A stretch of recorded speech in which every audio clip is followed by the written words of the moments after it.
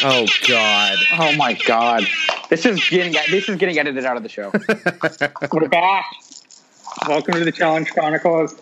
I'm Devin Jordan, and I'm with Trace Armstrong and Rob McIntyre. We're here to give a special episode a little bit different from what we've done so far in the podcast. Today, we're going to talk about our top 6 favorite seasons.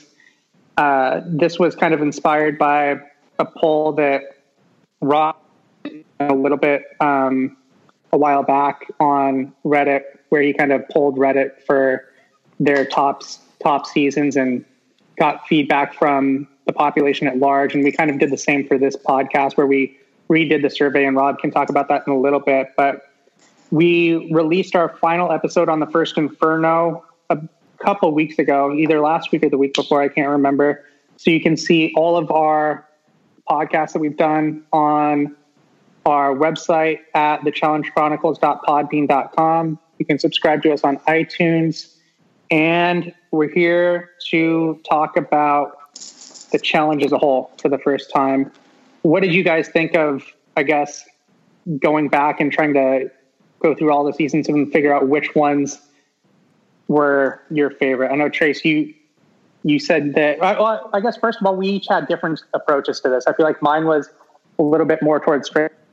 Rob's was a little bit different from what the two of us did. Yep. I definitely just went with my gut reaction, and we're like, well, what are the first 6 seasons that popped to my mind? Because those are probably my favorite, and I wrote them down, and then I said, yep, those are the 6, and then I started ranking those 6, and there's my list.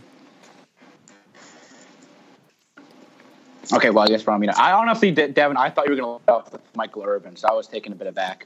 But so that's an inside reference. But so for my list, what I didn't want to react emotionally to it, because there's some seasons I've seen much more recent than others, obviously.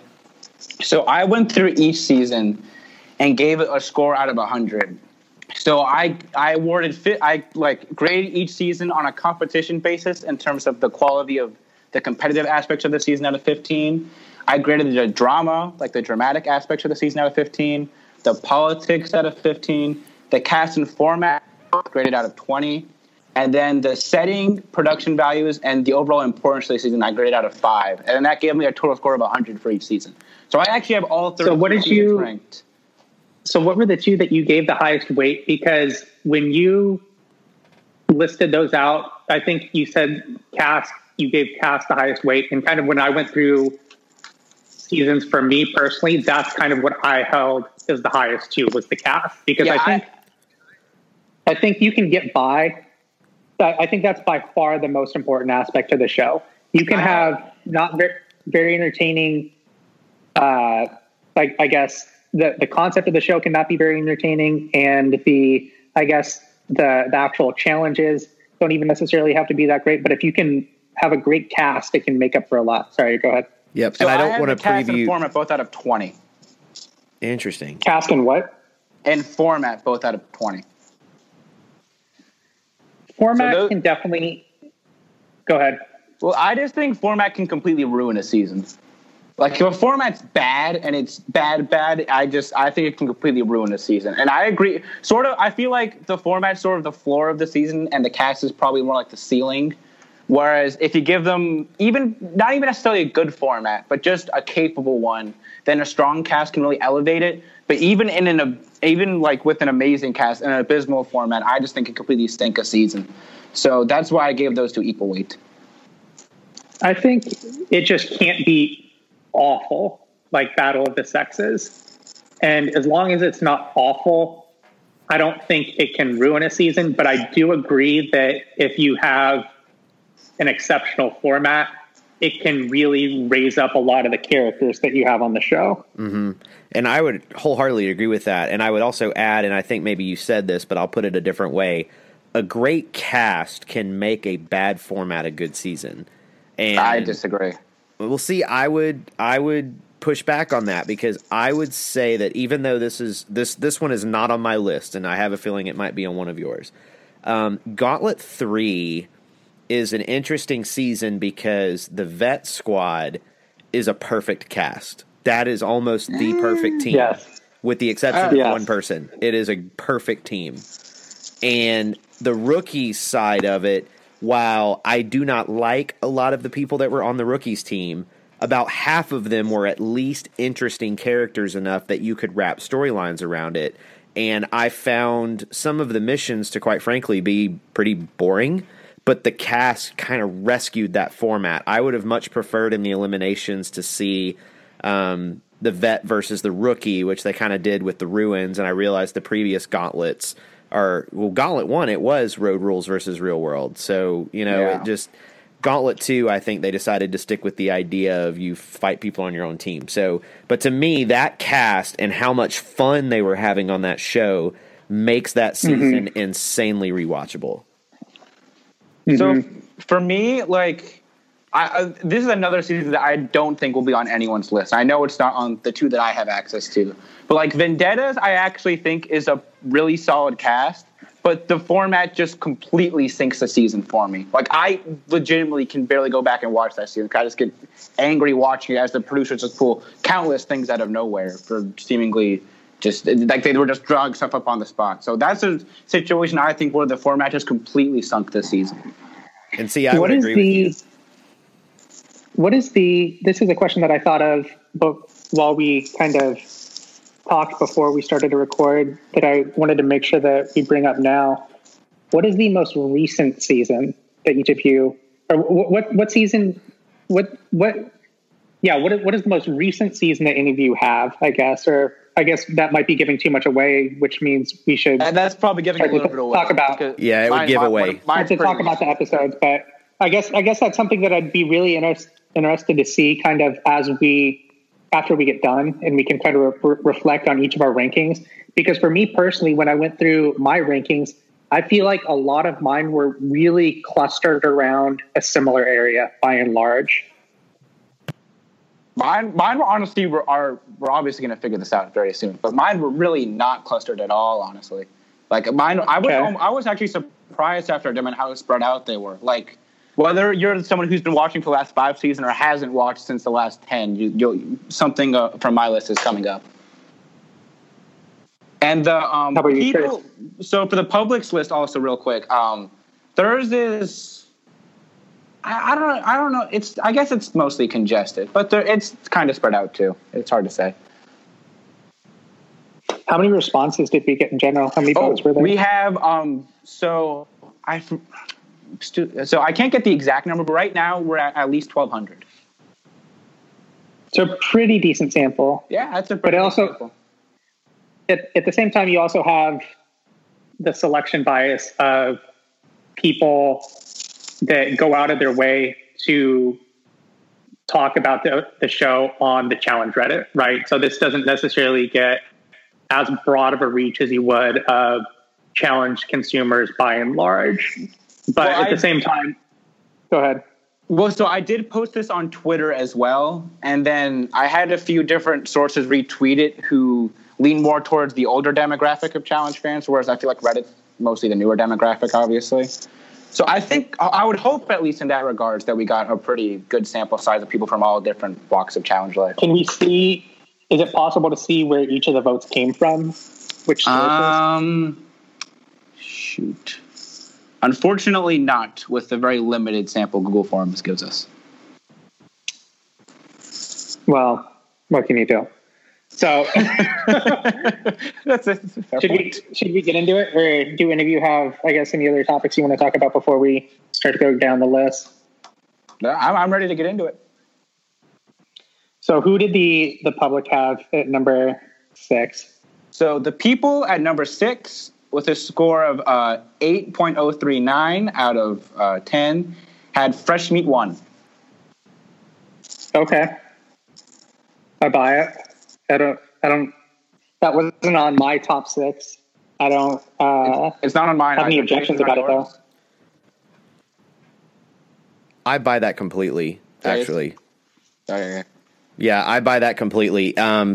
If someone was to ask me, what is the first season of, I've never seen the show, I would like to go back and start at a certain point, where should I start to help understand the show? I would have said prior to Invasion, Fresh Meat 1 is where you should start. because it sets up basically all the storylines and rivalries and X's and everything that come after it. I mean, it really, to me, the golden era of the show kicks off with Inferno 2, but like in terms of the memorable characters that stuck around, because Inferno 2 is kind of like the beginning of a little bit of a newer era, but it really was shutting the door on a lot of the older challengers. Like Inferno 2 is like the last time we saw a lot of different people. So Fresh Meat 1 is really like a starting point of where Wes, Johnny didn't show up yet. A lot of the classic characters from the Fresh Meat side and Austin debuted. And so with Austin being the highest rated season of The Real World ever, I think it sticks out in a lot of people's minds with Fresh Meat 1. I agree. I think that's kind of a good starting point in the show's history, or a good reset. Go ahead. So, yeah, I think a lot of people share that sentiment, that it's sort of like if you want to introduce someone to the show and you know that they're going to be into it and they're just going to want to watch every season, that's a good one to start on.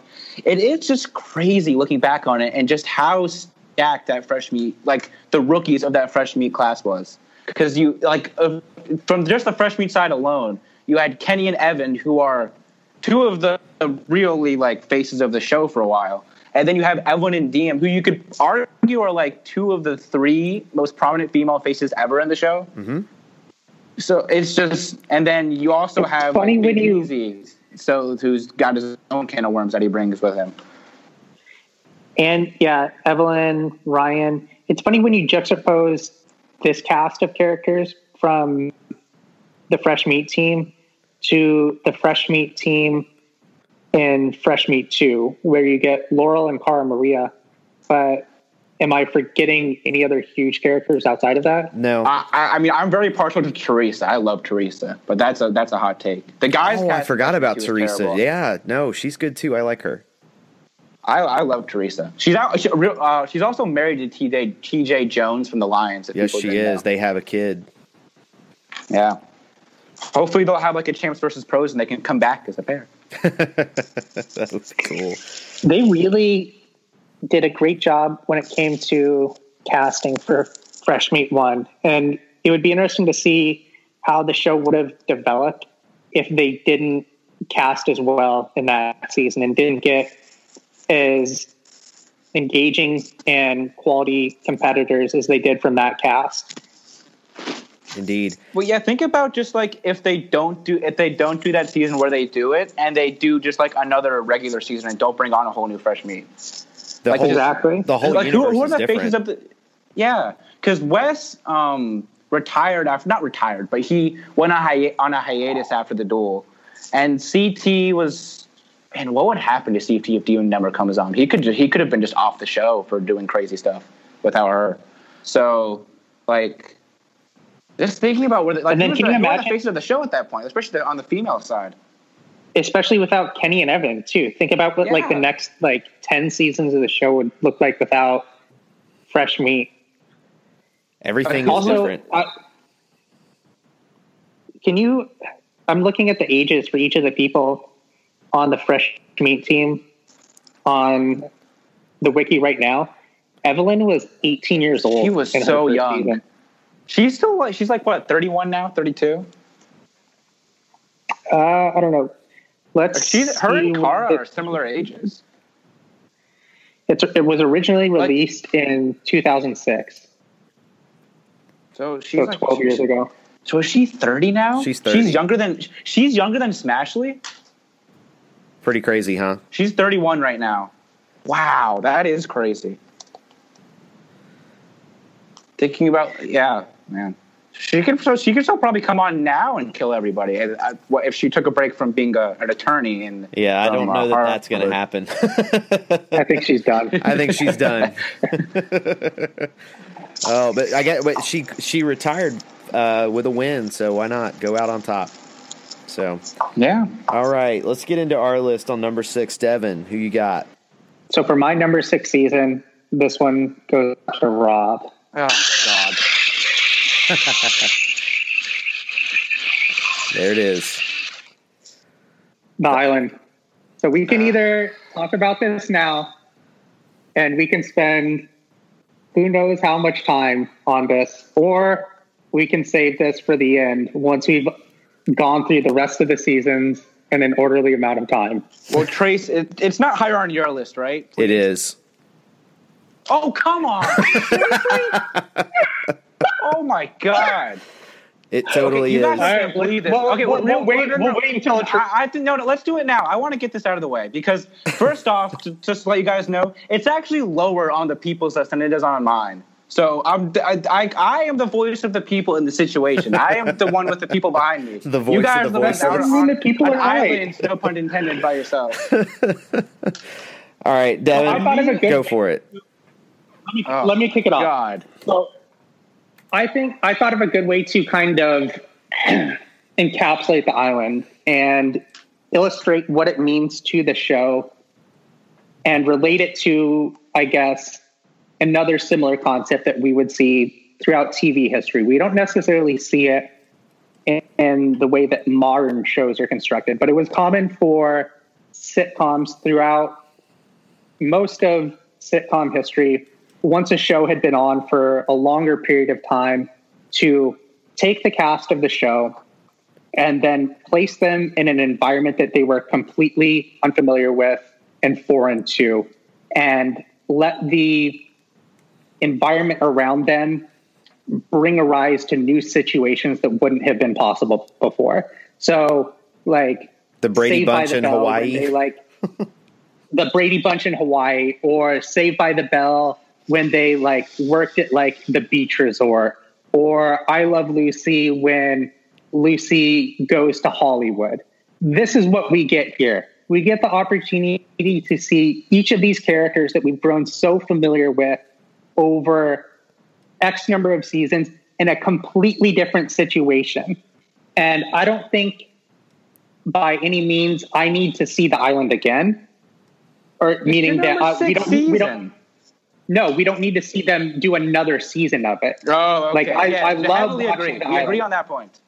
No more island. But this one time, in this one case, with this incredible cast of characters, I think you get a lot of drama and a lot of events that happen within the show that, just like fresh meat, really shape the show for the next X number of seasons to follow. Mm-hmm. Oh my God. Trace? Yep. All right. I'll kick it to you. Okay, so I'm with Devin. This cast is perfect for this season. Okay? Yes. Really? The only thing Yes. that could have made this any better is if Abram had not elected to go home to run his business.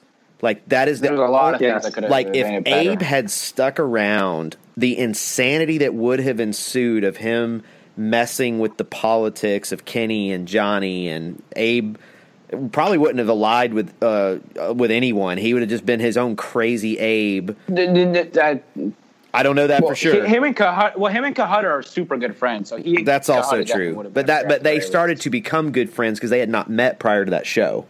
So it's hard to you have to put that in context. The entire cast literally met Kellyanne Dunbar and Kahutta when they showed up at the island, because they had quit, their season was airing while this was filming, so they had not met any of these people. So the fact that Dunbar was able to elevate himself as high as he did until the very end when the Alliance screwed him, pretty astounding. And the other thing too is this is probably the only season of the challenge that it was better to be political and lucky than it was to be good at the challenges or whatever. It wasn't really a challenge. I mean, they didn't call them challenges. I can't remember what they called it. It wasn't a duel, but it was something they called it. It was a face-off. A face-off. And now that that's you say that, I wonder if that's why I like this season more than most, because for me, the actual challenges, and this goes for me with Survivor as well, when it comes to the reward and immunity, I borderline just completely tune out. Mm-hmm. And for me, the actual eliminations and the politics and the story and the characters that surround the show are really why I continue to watch. Yep. And we're going to talk about this when we do this season one day, and Rob groans and complains as we do 8 episodes on it. That is not happening. But Kenny showed why he is the smartest political player that has ever played this game in this season. That is Yes. I also Yes. agree with. Okay? Yeah. Because Mark Long has been in one elimination. yeah, but Kenny's been in like 2, and only one of them was because he got voted in. The other one was because he came in last in a challenge. Oh wait, that's not true. Fresh Meat 2, there was a couple others. Never mind. But the reason that I say Rivals, he completely tanks the team, but that's a different situation. He was bad. But the reason that I say that is he allowed people to compete and get keys that had no chance in hell of building a boat and making it to an island. Robin thought that she was the ringleader of boat number 2, and Kenny was smart enough to keep Robin around because, well, as we found out later, Robin's a little nutty. And they you could start to see the cracks in Robin kind of being a little nutty in this season. And he allowed her to, in her little group, to get keys just to make it easier for his boat to win. I mean, he outplayed every single person on that island, including his own alliance. I mean, he and Johnny were great friends. He was also and he kept him. He was also the one that, he was also the one that talked Evelyn in the end to not taking Johnny's key and taking Dunbar's key. That was all Kenny. Yep. And so you really get. Go ahead. Yeah, I'm with you. And the thing is the reason Dunbar, he found a way to give Evelyn, he kind of like that analogy that Wes did in Battle of the Exes 2, where he showed Leroy where the bullets were, how the gun worked, how to load the gun. He did everything but pull the trigger. And basically Kenny was like, Abram gave Dunbar a key. What does Dunbar done this entire time to earn a key? At least Johnny's playing the game. And that was the only reason Evelyn gave in on that. We also get one of the all-time best moments in the show's history. And kind of as I researched the seasons that I have on my list, I went to Challenge Reddit and just looked for topics or looked for posts that people have posted and discussed each of the seasons. And one of the moments that you always see people talk about as one of the best moments in the show's history is when Evelyn takes Johnny's key. Okay. And the speech that, go ahead. I've been quiet for a little bit here, but so I really don't think that's one thing that bothers me about this. People always say that, but she completely reneges on all of those principles by the end of the show. So I just feel like that really undercuts that moment for me. But that's what makes it so entertaining, is she turns on what she actually believes. Yes. Because you get to see, that's what makes this show so special. You get to see what really motivates people and the greed that people operate under, and see how, what actually matters to people. And this is going to come up as we talk about other episodes here as well. But in the end, it doesn't really matter, because is she going to take $75,000, or is she going to just give it all in the way, give it away at the end just to spite Johnny Bananas? She's not going to do it. And there's no way anyone can blame her for taking the money. Sure. No, I'm not saying anything against that. I just think with that narrative, if there's the narrative of Evelyn versus the Alliance, which has a decent amount of weight behind it, that just ends up not finishing out at all because they just ally together by the end and ride to victory. To me, at least that's not as satisfying. So to give some background here, so on my list, the Island came out at number 26 out of 32, and then the People ranked it at number 28 out of 32. What were just because I'm curious, what were the last 2 seasons for the poll? So for the People's list, the bottom 4 were just the first 4 seasons. I feel like that. And I mean, that makes sense. That those they're completely unrecognizable seasons of the. Especially when you consider the people that probably largely voted on it, right? So the people on the Challenge Reddit. But real quick too, just a formatting thing. So if someone didn't see a season, they were told to just not put in a number, and then their votes just weren't counted.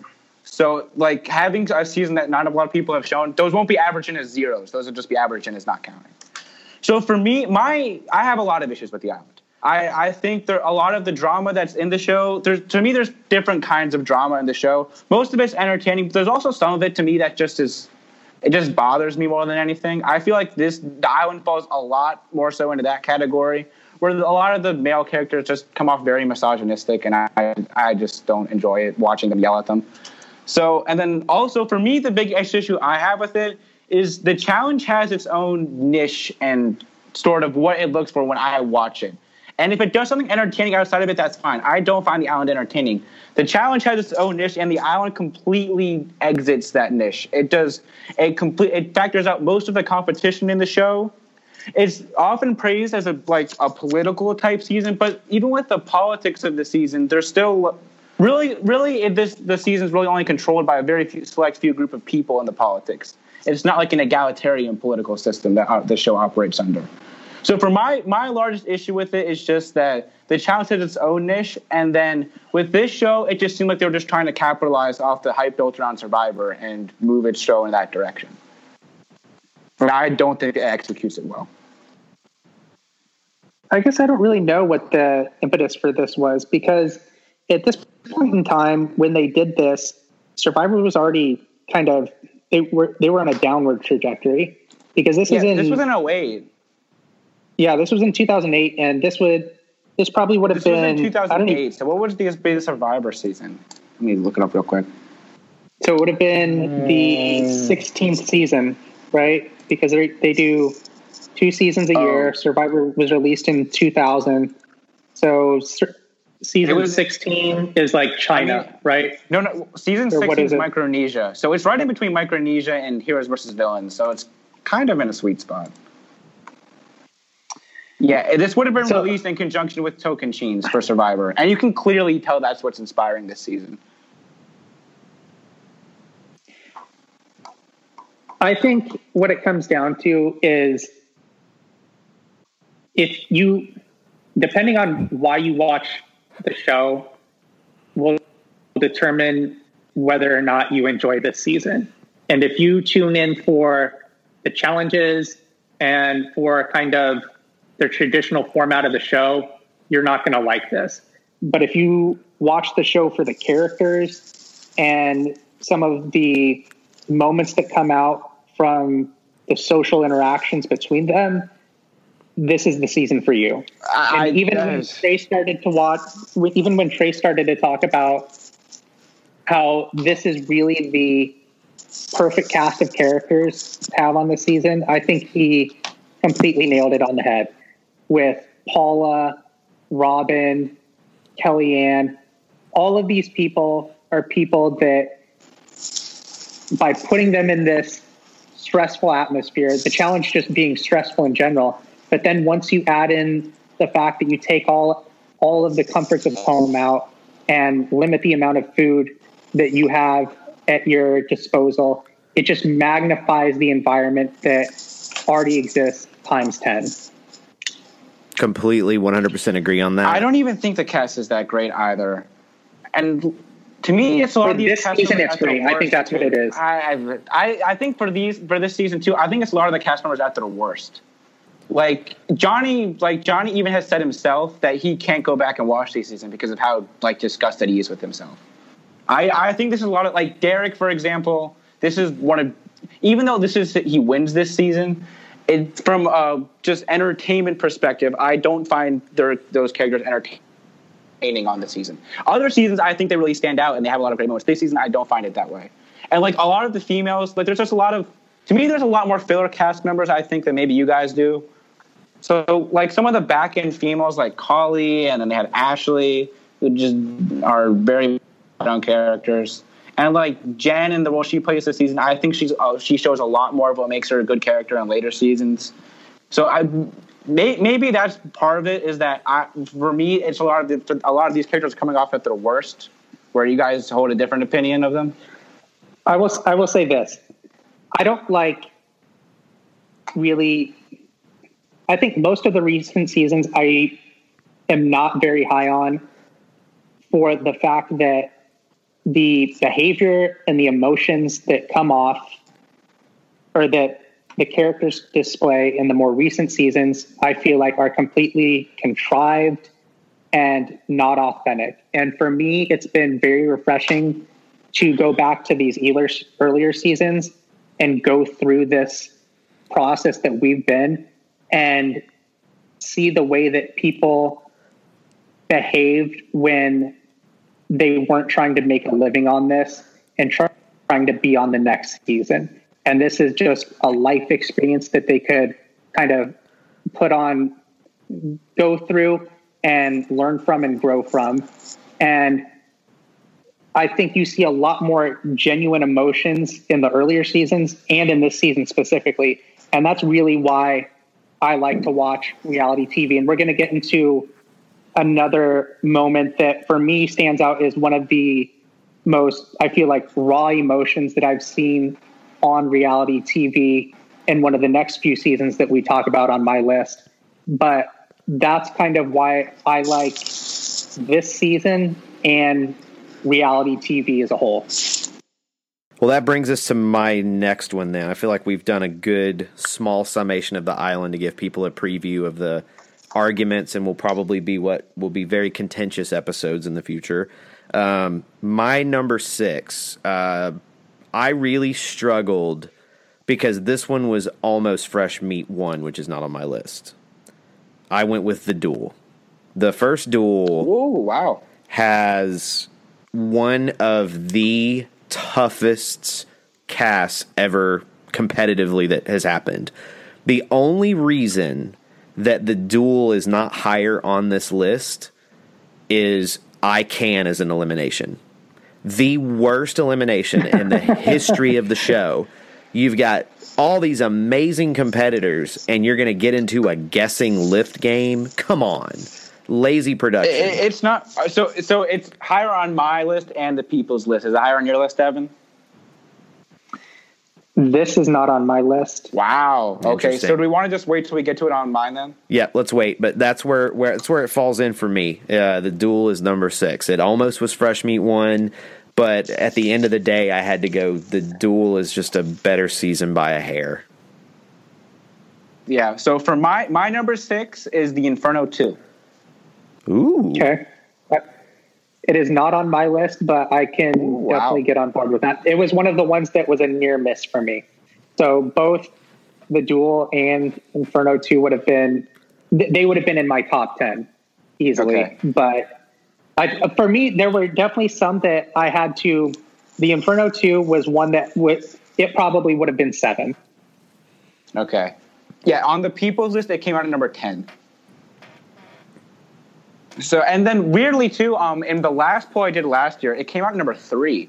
So it dropped a bit now. I don't know quite why that was, but yeah, this is my favorite of the really early seasons. I love this season. Yeah, I think it's good. This kind of echoes what we had talked about earlier about kind of how much of a difference a good cast can make. And for me, there are some of my all-time favorite moments in this season. And specifically what may be my all-time favorite moment of the wedgie between The Miz and Brad. Gosh. Let's go! All right! Oh, man. It's such a great season, and I will preview that it is higher on my list. It's higher, so I will come back to that. All right, we can wait for it then. Yep, sounds good. So number 5. Number 5 for the people. Number 5 for the people is Rivals 2, and this one is higher on mine. This is not shocking to me at all. It really isn't. This is a good season of the show. It is not in my top 6, but if Fresh Meat 1 is number 6, I actually will steal Devin's line. Rivals 2 is number 7 for me. It is a great season, great challenges, great cast. Like, oh my gosh, this cast is good. The guys cast here for the last, the final 6 for the guys cast in terms of a modern season it's hard from a pure entertainment perspective. It's hard to get better than having CT, Johnny, and Wes, and then also Frank, Jordan, and Marlon. Like that's just an amazing final male group of competitors. Indeed. And then you have Knight, who's hilarious and causes all kinds of trouble. Knight's really good on this season. He's so good. Zach, before he mellowed out a little bit, so he was like crazy Zach still in this season. Gosh, who else are we missing? You had Trishelle in her final challenge appearance. You had you don't think she'll be making a reappearance, Trace? No, she's done. I was joking. Oh, yeah. And then, oh gosh, who was the other? Oh, you had Diem come back. Never thought that Diem would come back again after another battle with cancer, but here she was. So, I mean, it to me, and I know I'm taking up a lot on this one, Rivals 2 is a bit bittersweet from the Diem perspective, because knowing that her final challenge was Battle of the X's 2 and she went out early and then tragically died from cancer immediately, almost within like a month or two of getting home. Like, it's really sad that she never, she didn't get to have like that one last great moment, because unfortunately in this season, because she was on the meds and stuff that she was on, her brain wasn't always able to like stay in the game. And that, I mean, I remember them talking about it at the reunion, CT saying like, hey man, like she was on all kinds of drugs. That's not fair. And the cast was super protective of her. And the edit she got in Rivals 2 was not kind. You're saying Johnny Mosley might not have been the most sensitive reunion host? I forgot he was the host, man. That was the last thing that he's hosted, and it was a train wreck. I forgot. He did Free Agents too, right? Because he did the Free Agents after shows, and those were a train wreck. If he does another reunion show, we should try and go. I wouldn't be down to go. I think they might actually ban us from the building if we're even on their radar. I sure hope not. We could get T-shirts made with his face on it and just a big red X.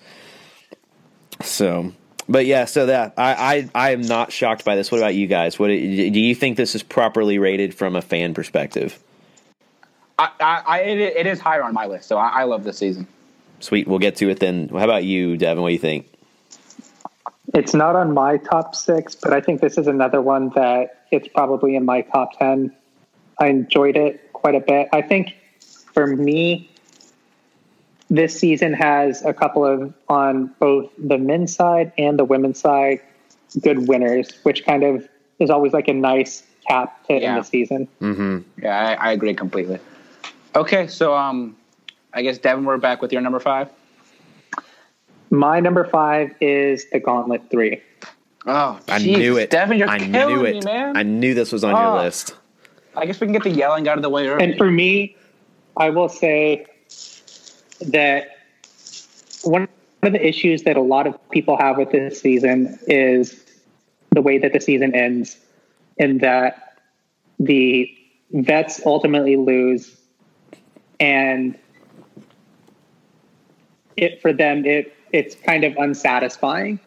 And I think at the time when I initially watched it, I think at that point I was a sophomore in college. At that time it was very unsatisfying. But as I've kind of rewatched it over the years, it definitely, looking at that moment when the veterans know that they will lose, Big Easy is about to be taken away on a stretcher. Each of them knows that every player has to finish for them to be able to get their reward. You kind of see what it looks like for people who were so sure that they were not only going to win something, but they were going to win, I think it was $30,000 each, which isn't the largest amount of money in the world, but isn't necessarily insignificant, right? For someone in their 20s, that could pay off a student loan. We're talking about people in their early 20s, right? Where for me, my first year out of college, I was making $25,000 working at a liquor store.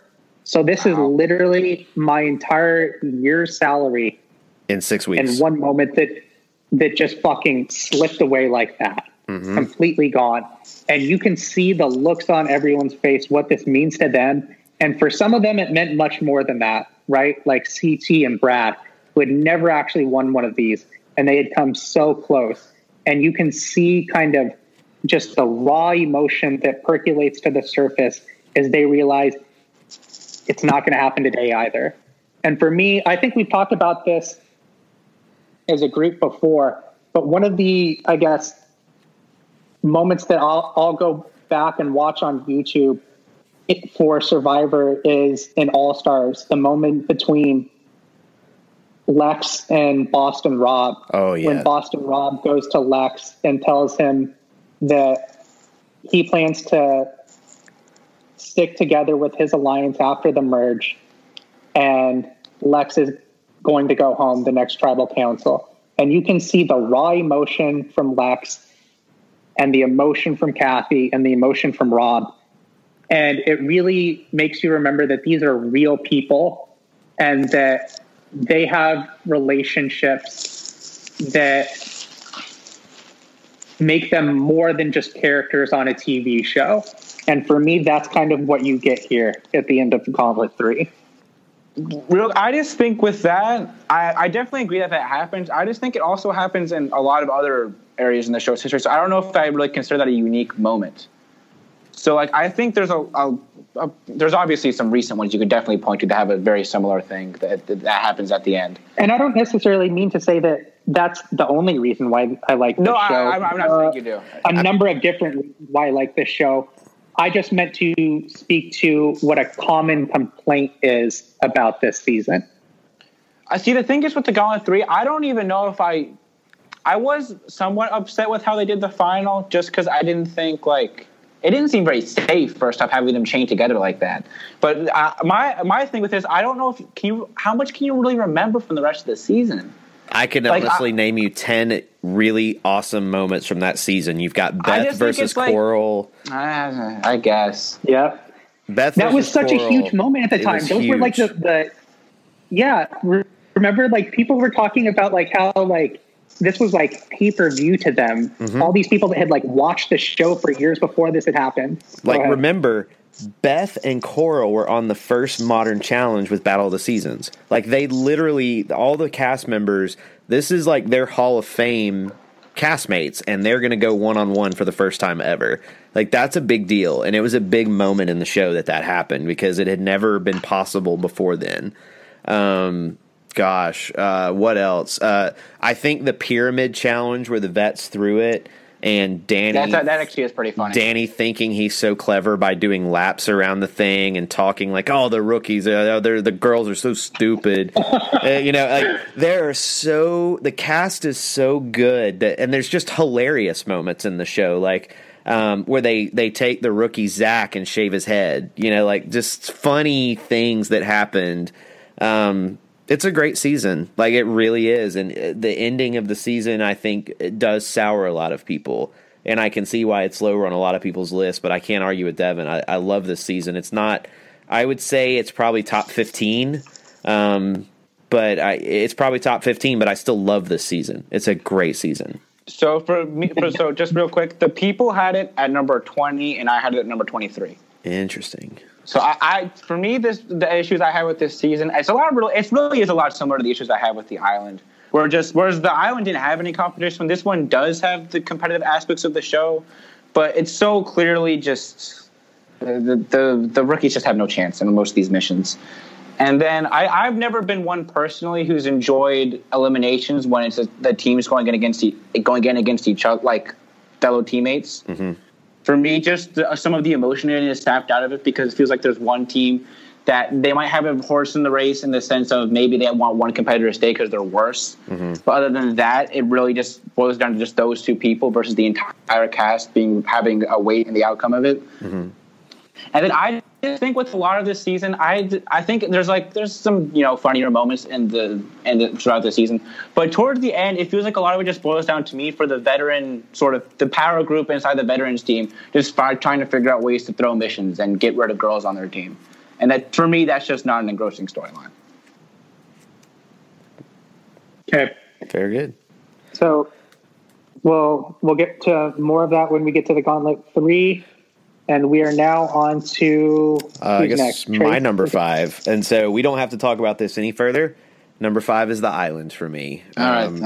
Let's move on. So we're good. We'll come back to the island in a few months when we do our 8-part episode. Yeah. The island. See, it's not just me who will be upset about that. That it will be the entire populace will come at us with pitchforks and torches for doing 8 episodes on the island. Our most anticipated season. that is not the case. Rob. Honest to God, the island, us doing the island is basically just going to be like the actual island because it's just going to be about to be yelling at YouTube for the entire season. I think this will be so. There are certain seasons for Survivor historians that they kind of, some people on the show like that they are, I wouldn't necessarily say credited for getting people to appreciate more, but they get people to, I guess, notice them in a different way or think about them in a different way. And that's at least what I hope to be able to do with the island. Me too. I will be. I'll be the voice of the resistance in that situation, I guess. Fair enough. And I'll say this before we move on. The one thing, if I could say anything about the island for anyone that watches it, you need to set emotion at the door because this season Johnny Bananas is an outright dick and treats women pretty badly in this season. And he has said in interviews, as Rob talks about, like, his girlfriend's dad was like, really, dude? Like, I don't want you dating my daughter because you come across pretty badly here.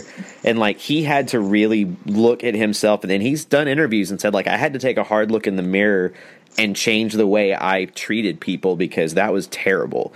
And so, like, I think a lot of the irrational Bananas hate comes from this season, but it's partially justified because he was pretty terrible. And so I feel like you have to approach this season knowing what you're getting into and look at other aspects instead of letting the way people sometimes get treated dominate it, because it's really easy to let those emotional responses override some of the amazing parts of this season. All right. Well, we'll talk about that more soon. So I guess we're on my number 5 now. Yep. And this is probably my most controversial inclusion on the list. I had Dirty 30 at number 5. I'm shocked, actually. Really. Yeah.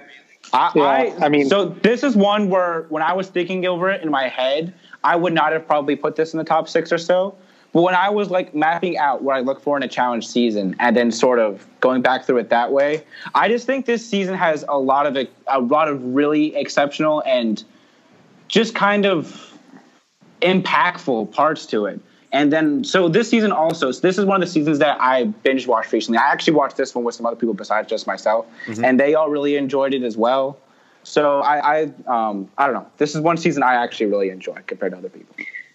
I think one of the reasons I thought about this the other day, and I wanted to make sure to bring it up when we talk about the seasons, is that I think one of the biggest criticisms I have with the more recent seasons is that there are so many twists added to the game that it takes out a lot of the skill. And I feel like adds a lot of variation into play that diminishes the quality. And I think that would be the only, well, I wouldn't necessarily say the only, but I will say this. Dirty 30 out of the more recent seasons is probably my favorite out of like the last 5 or 6 or so. Yeah, see, I would put Invasion above Dirty 30, but I would put Dirty 32 out of the recent seasons. There are 3 things that they could have, and this is hindsight. Everybody's got 20/20 in hindsight. There are 3 things they could have done to make this challenge perfect, because the cast was great. Like, the people they picked, they had a very good mix of new people, and they brought vets like Darrell back again. I mean, like, it was a really, really good cast, and we saw some excellent elimination matchups. Like, I mean, heck, we got to see Bananas versus Derek. That was a good elimination. The problem is, I hate them starting seasons with purges. Like, I think it is I think it's lazy plot. It's a lazy plot device to get people they can hype for the season, but then get them out of the way quicker. And then if you're going to do a redemption house, maybe I think it needed to be like it was in Battle of the Exes 2. There's one time that it happens, and there are challenges happening that no one else knows about until towards the end. I'm sure the cast probably had in the back of their mind, hey, it's possible they did a redemption house. This is the dirtiest season ever. They'll probably bring somebody back. But then it's like you don't know for sure because they brought them back so early in the game for a redemption challenge to bring people back. It kind of gave it away through the rest of the season that, oh, well, if I get eliminated, then I can come back. You know, like that you fix those two things, and I think Dirty 30 would have been the greatest season of the challenge ever.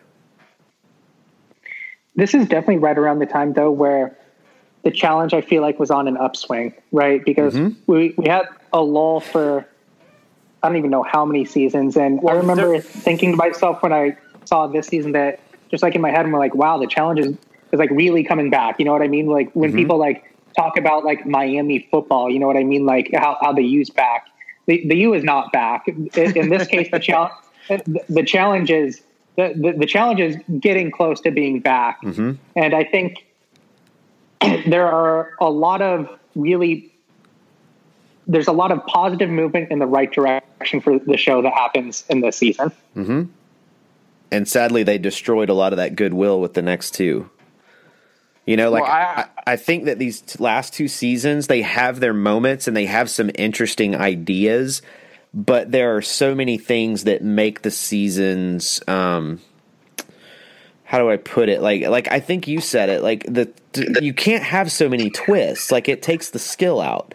You know, if there's this many twists, then you can kind of luck your way into the final. Like it just doesn't make any sense to me. So for me, for this season, I actually think the twists in this season are executed really well. That's one thing that I know that runs contrary to other people. I think the Redemption House in this situation is executed, in my opinion, it's about this similar to Exodus 2 in terms of execution, because with me, I like how it exists as sort of like how they have a mission and then all the people compete in the mission and then come back. Whereas with Final Reckoning, where they had it where you like pulled the double cross and then pick somebody else, that one was too much based on random chance. But also with this season, when you compare it to like Free Agents, for example, where you pull the X or the skull or whatever you want to call it, and then with the other one being sentient, with this one having that allow you to pick somebody else to go in, it really emphasized politics, but it also made it so politics weren't the only like thing that was occurring there. Like there could be a situation where a random person who is not in the power alliance is given the power and is allowed to make a move. So I think then that situation is actually executed pretty well, where it rewards politics, but it also doesn't make it completely random. Go ahead. Well, also, it's kind of funny. I actually don't think the cast is the best thing about this season. I just think they went a tad too heavy into the veteran pool, and that since they had most of these veterans on Chance versus Pose right before this, they were a really solid alliance that was pretty hard to break, and then the younger competitors were trying to just cobble together, and it just was never going to work out. So in that sense, I think the cast caused a little bit of issues on the political side, where there's not much going on in that situation. I just think the competitive aspects of the season are fantastic. I think the eliminations are fantastic. I think the missions are very well executed. I think also drama-wise, people kind of forget just how many crazy things happened this season.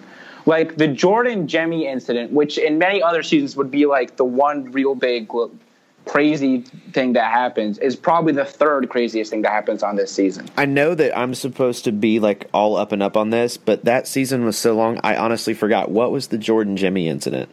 That was when Jordan made disparaging comments about Jemmy's face and related to someone being disabled. Oh, that's right. I remember. On the bus ride home. Yep, I remember. And then you had that situation. You had the fight that occurred in the Redemption House where the producers kind of like tried to hide originally what actually happened before it actually coming out on the reunion what actually happened, and them supposedly not actually having footage of that event actually happening. And then you also, of course, had the Camilla Leroy incident, which is just maybe the most, in terms of like actual real emotional things happening, that might be about as real as the show, in my opinion, has ever gotten.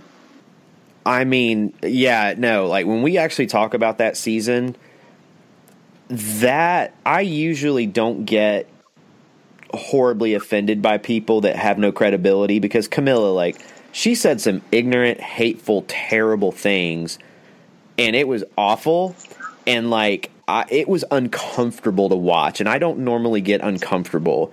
That was really uncomfortable. And then to see the grace with which Leroy handled it, like, so many props to Leroy, because I might have hit her. Like, honestly, like, if you had gotten in my face and said stuff like that, we both probably would have gone home, because I don't know that I would have done what he did and had the respect for himself and respect for what he was doing to lose his control. So, like, yeah, that was crazy. They do something here that this is the first time they do it, and to my knowledge, they still do it, that I absolutely hate. And it's that we don't see who the winner of the show is in the final. We don't see who the winner of the show is in the first hour of the reunion. And we see the winner of the show in the third hour of the union after they've completely lost the momentum of the final episode. Yep. And for me, it's just like completely ruins the end of the season. Mm-hmm. I don't like it either. I think this way it's definitely executed better in Vendettas, though. Whereas at least in this situation, the cast also doesn't know who has won. And considering some of the extenuating circumstances regarding Camilla winning the season and her not being at the reunion, yeah, I can sort of see why they want to put out there. Vendettas really bothered me, though, because the entire cast knew who won. It was just us being left in the dark until the last 30 seconds. Yep. And then the cast also not being allowed to discuss the winner of the season. No because, kidding. You know, that was that part. I definitely didn't like it on Dirty 30, but on Vendettas, that part really bothered me. But so here, I don't think it's as poorly executed. I feel like in general, it just leaves a very unsatisfying taste in your mouth. Mm-hmm. And it kind of goes back to what I think I brought up last episode about the peek-in theory, right? You remember it's a cognitive bias, right? And when you think about a certain topic or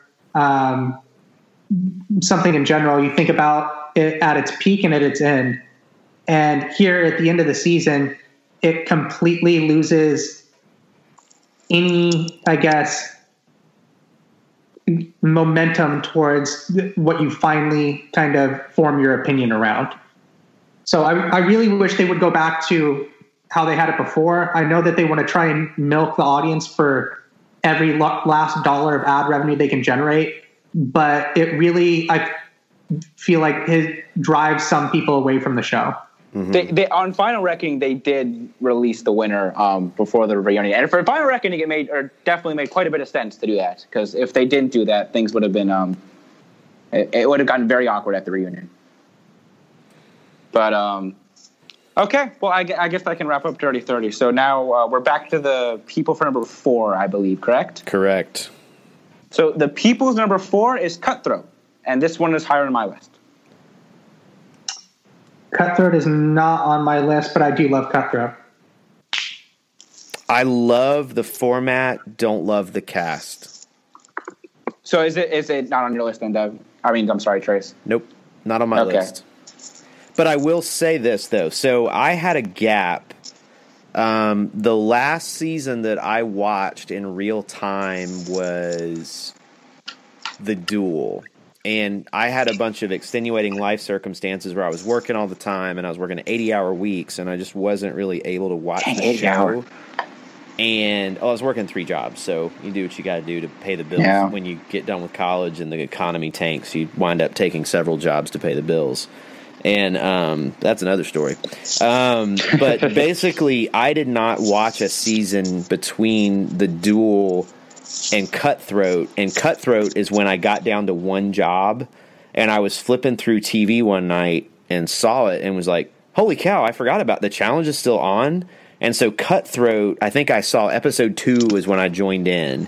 And so it was the first season, and so I didn't know any of the characters beyond Johnny and Abe and a handful of others. Like, I was like, who's this Cara Maria weirdo pirate chick?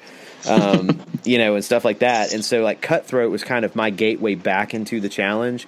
and I think I went and bought like every season on iTunes prior to that to catch up. So yeah, Cutthroat has a special place in my heart, but man, that cast, some of those casting choices on this season are brutal. Yeah. That is my real one issue with this season. Some of the Gray Team guys besides Abram are a pretty a pretty shoddy group of casting. Mm-hmm. But for me, everything else about the season I think is executed about as good as any other season. It's just the cast really that brings it down a little bit. Yep, I think the format's perfect. I think the eliminations they did were perfect. I think even the challenges and the final is like a really difficult, challenging final that's not some of the craziness that was like the overnight stuff that started with Rivals. I mean, this is a challenging show athletically, gameplay, politically with the secret voting. I mean, I actually hope they bring Cutthroat back, but change the way teams are made. Like, I would really love to see Cutthroat with 3 vets heading it up and letting the vets argue and fight over the draft and things like that. As a statistics dude, I would love to see them argue over who they're getting and stuff like do like a pre-series like web episodes or something of them trying to draft their team or something like that. Would be really fascinating to me. I think a really cool way to do that would be to let's say take Johnny, Wes, and CT, and then take maybe like Kara, Sarah, and then see if you can convince Laurel and Sarah to come back on and have them be there too. And then you pair up each of those guys and girls and then have those 3 different pairs draft teams. I think that just that alone would make for great television. I agree. No, I wish they'd book it. I'd love to see it. What about you, Devin? What are your thoughts on Cutthroat? I like Cutthroat a lot. I mean, I think one moment in Cutthroat that we haven't mentioned yet that people are probably screaming into their headphones about is that we haven't even talked about one of the most iconic moments of the show's history in the elimination between CT and Johnny Bananas. Well, it's between Tyler and Johnny Bananas because they knew CT was just a game breaker for that elimination. And I also love the way that they constructed the vote in this season and the way that it was done in private and allows for you to reveal your true intentions more so than it does in... Wow, hold on. Start that over. Somebody burped or ripped gas or something because that was... That was not coming from my end, so... That was my dog. I'll leave it in. That's funny now. Since it's not human, it's funny. I think we still cut. Well, we already said cut. It doesn't matter. Keep going, Devin. I'm sorry. Oh, God. All right. I can't even remember. Where were we? You were talking about the backpack. And you were talking about the voting format. Voting format, yeah. So it allows you to reveal your true intentions. You can't necessarily throw a burn vote out in this way because you don't know how other people will vote and if they will continue to go along with what they have told you they would beforehand. And I think this kind of adds a better aspect to the show than a lot of other ways to execute the vote consist of. Indeed. And they kind of brought it back with the Final Reckoning, yeah. I'm sorry. Goodness, I just watched the season, and you'd think I would remember. But yeah, they kind of brought it back. But the problem is that because it wasn't big teams and it was pairs, it was easy to figure out how to burn votes anyway. So it kind of defeated the purpose to me of the secret vote. Yeah, well, also with the season too, how they had people who voted for you were the only ones eligible to go in, so it encouraged burn votes, whereas this one didn't really encourage burn votes at all. Nope. I think, honestly, the most interesting aspect of this season is to just look at the 3 different teams and how differently the 3 different teams operate. Where you have the red team who operates completely on a friends basis, where just who is friends with who is going to determine how you vote. You have the gray team, which sort of has almost an honor-based system where it's okay, it's your turn, now it's my turn, then it's her turn. And then you have the blue team, which completely is just okay, we're getting rid of our weakest competitors, and that's that. Mm-hmm. And truthfully, had the producers not done the twist with CT and Tina coming in, that game looks completely different because as fat as Tyler was on that season, and he was tubby. I don't know that he loses to Bananas necessarily in that elimination. I don't think he loses. I think he beats Bananas. Well, it depends on what the elimination is. Well, if they keep the same one. I don't know. I don't know. He was out of shape, man, and CT was gassed. That one's about size mostly. I would need to see how much each of them weigh. Yeah. He had a lot of weight on him because he's taller than him too. Yeah, he's taller, but he was not in. I mean, he was able to do the final, which was astounding for. He was not in shape. How out of shape was he? You think then? Because he's an excellent swimmer, and then was he like a figure skater as well? I believe. So he definitely was like athletic. Yeah, well, when he was younger, he was in great shape. Like earlier seasons, he was in great shape, and then he got back in good shape for Rivals. But on Cutthroat, he slowly got out of shape through the season. I think he kind of got in the house and did not work out like he should have. But he still won the season, so it didn't matter. Oh, yeah. Still won. It's kind of funny, too, thinking about it. When you think about it, like, logically, you'd think the Blue Ways team of voting would be the way to go because it's like, okay, let's just get our weakest competitors out of here. But I don't know if it was necessarily that didn't play out that way. But the one did flub with the format was that, first off, they had the 3 last place people vote, or pick the teams when they weren't going to, be around for a while at all. They were all gone pretty quick. You mean Siobhan wasn't the best picker ever in the history of the challenge? Was not. Or Camilla, who picked Dunbar with the first overall pick. I'm sorry. That is the equivalent of drafting Ryan Leaf #1 in the NFL draft. I mean, Leaf was number 2. It was more Jamarcus Russell. Oh my, Jamarcus Russell. Oh, that's perfect. He's probably a similar size to Dunbar too, which makes it incredible that they win in the end. It's so incredible. Well, the thing with them winning at the end, they kind of just won by default because the gray team had Abram and Sarah pass out. And the blue team was just Jen and Emily by that point. So they were one of the only – I think that was more just a war of attrition sort of thing. Yeah, that season was one – I mean, truthfully, though, you can say what you will, but Brad, Dunbar, and Tori played the perfect political game, executed it, and won the season. They figured it out, made it work. They had people can hate on Brandon a lot because he never got far in the game, but it was because politically he just didn't have the friends. But he was knocking people out. Granted, he was beating people like Derek, which, sorry, Derek, you were not good. And that's Derek from Cancun Derek. Cancun Derek. Yeah. And you had Camilla, who turned out to be a beast of a competitor from a female side. And so they just kept knocking people off until they couldn't anymore. And then at that point, they used Paula and Tyler as their scapegoats, and it worked perfectly. The thing with that, too, though, had the producers never done a fantasy draft before? Why didn't the draft Serpentine at all? I don't know. Because I'm red team wins, then gray comes second, blue comes third. Because red team got to pick the #1 competitor each round. Yep. What do you think was going to happen? Exactly. So those are my 2 gripes with the format of the season. Other than that, I think format-wise it's great. I just think casting it could have used – the gray team is the one I always come back to because the gray team guys, it's Abram – and some people really like Dan. I think he's fine.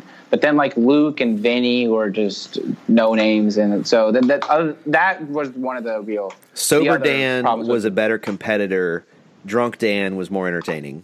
But I'm glad, honestly, he got his life together because he was a mess. Yeah. Was that just the people's vote? Was that what we were talking about there? I've lost track. That was the people. It's actually higher on my list, but that was the people's vote. Okay, cool. Let's go on, Devin. Who do you have at number 4? Number 4 for me, I have Fresh Meat 2. Yes. Is this higher on yours, Trace? Yes. It is number 11 for the people, and it is number 18 for me. I'm not a huge Fresh Meat 2 person. That's a hot take. We can wait to talk about this. Okay. That's good on me. Good on you. All right. Mine is Inferno 2. This probably shouldn't be as high on my list as it is. But I'll give you 2 reasons why I did it. Number 1, this cast looks like they were having a blast on this season. Like, they legitimately were having a great time, and there was still drama, there was still competitiveness, and there were some funny moments. And quite frankly, it's the last of the original feel of the challenge, if that makes any sense, because this is Miz's last season as a competitor. Some of the more innocent, earlier season, lighthearted, I'm here for the experience people are not going to be seen after this season as well. And Gauntlet 2, while is not what I would consider the more modern era of the challenge, it is by far a transition season of the show. Like, they brought in a bunch of new people, still had a bunch of old people, and it still worked, but the show felt very different from Inferno 2 to Gauntlet 2. And so, like, Inferno 2, from a sentimental standpoint, and just from it's the best season of the original feel of the show by far. Like, we're covering it after Battle of the Exes 2, and it's hard to argue that it's not the best season of the show up to that point. Agreed. Yeah, it was number 6 on my list, so I really like Inferno 2. For me, I think this one's kind of a transition as well, though, because it holds, like, the original feel, but I think the eliminations and missions they do this season are, especially the eliminations, are a large step up from the previous ones, where they figured out, hey, let's have female, and male eliminations so, they can actually get physical.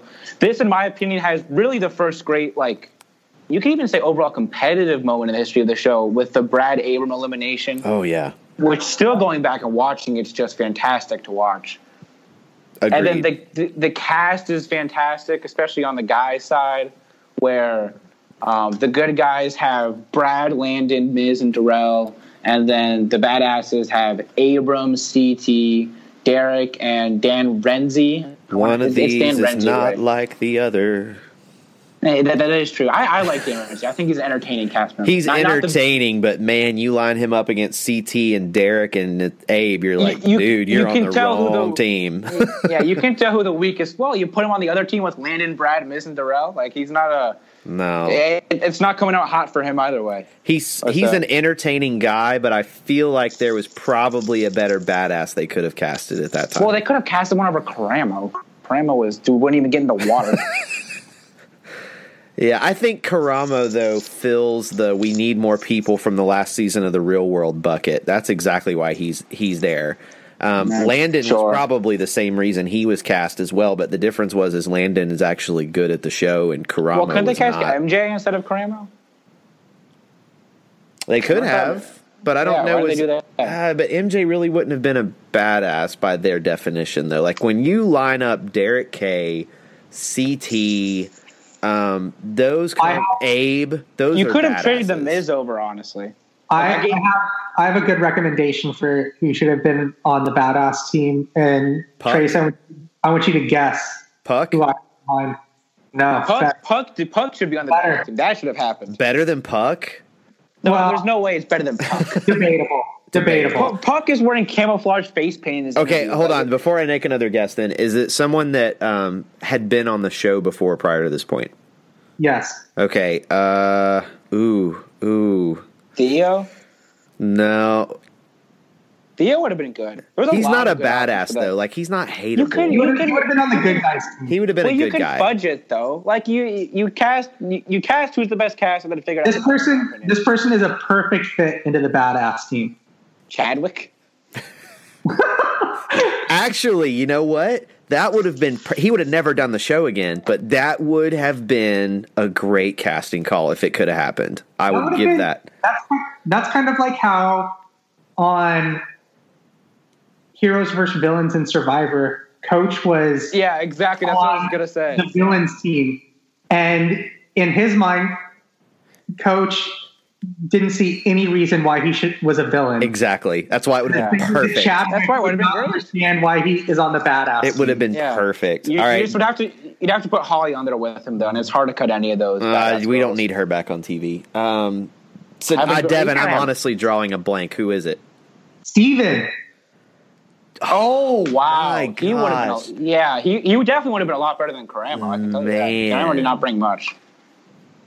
Puck, Steven, or Chadwick in place of Dan. Puck for me would be number one. I'm very high on Puck. That one small tweak could have made a big difference because all three of those, even I think Chadwick is a really good recommendation. I don't know if you meant that facetiously or not. But no, I actually think it's a brilliant choice. I just don't think he would do it. He wouldn't have done it, but man, if he would have.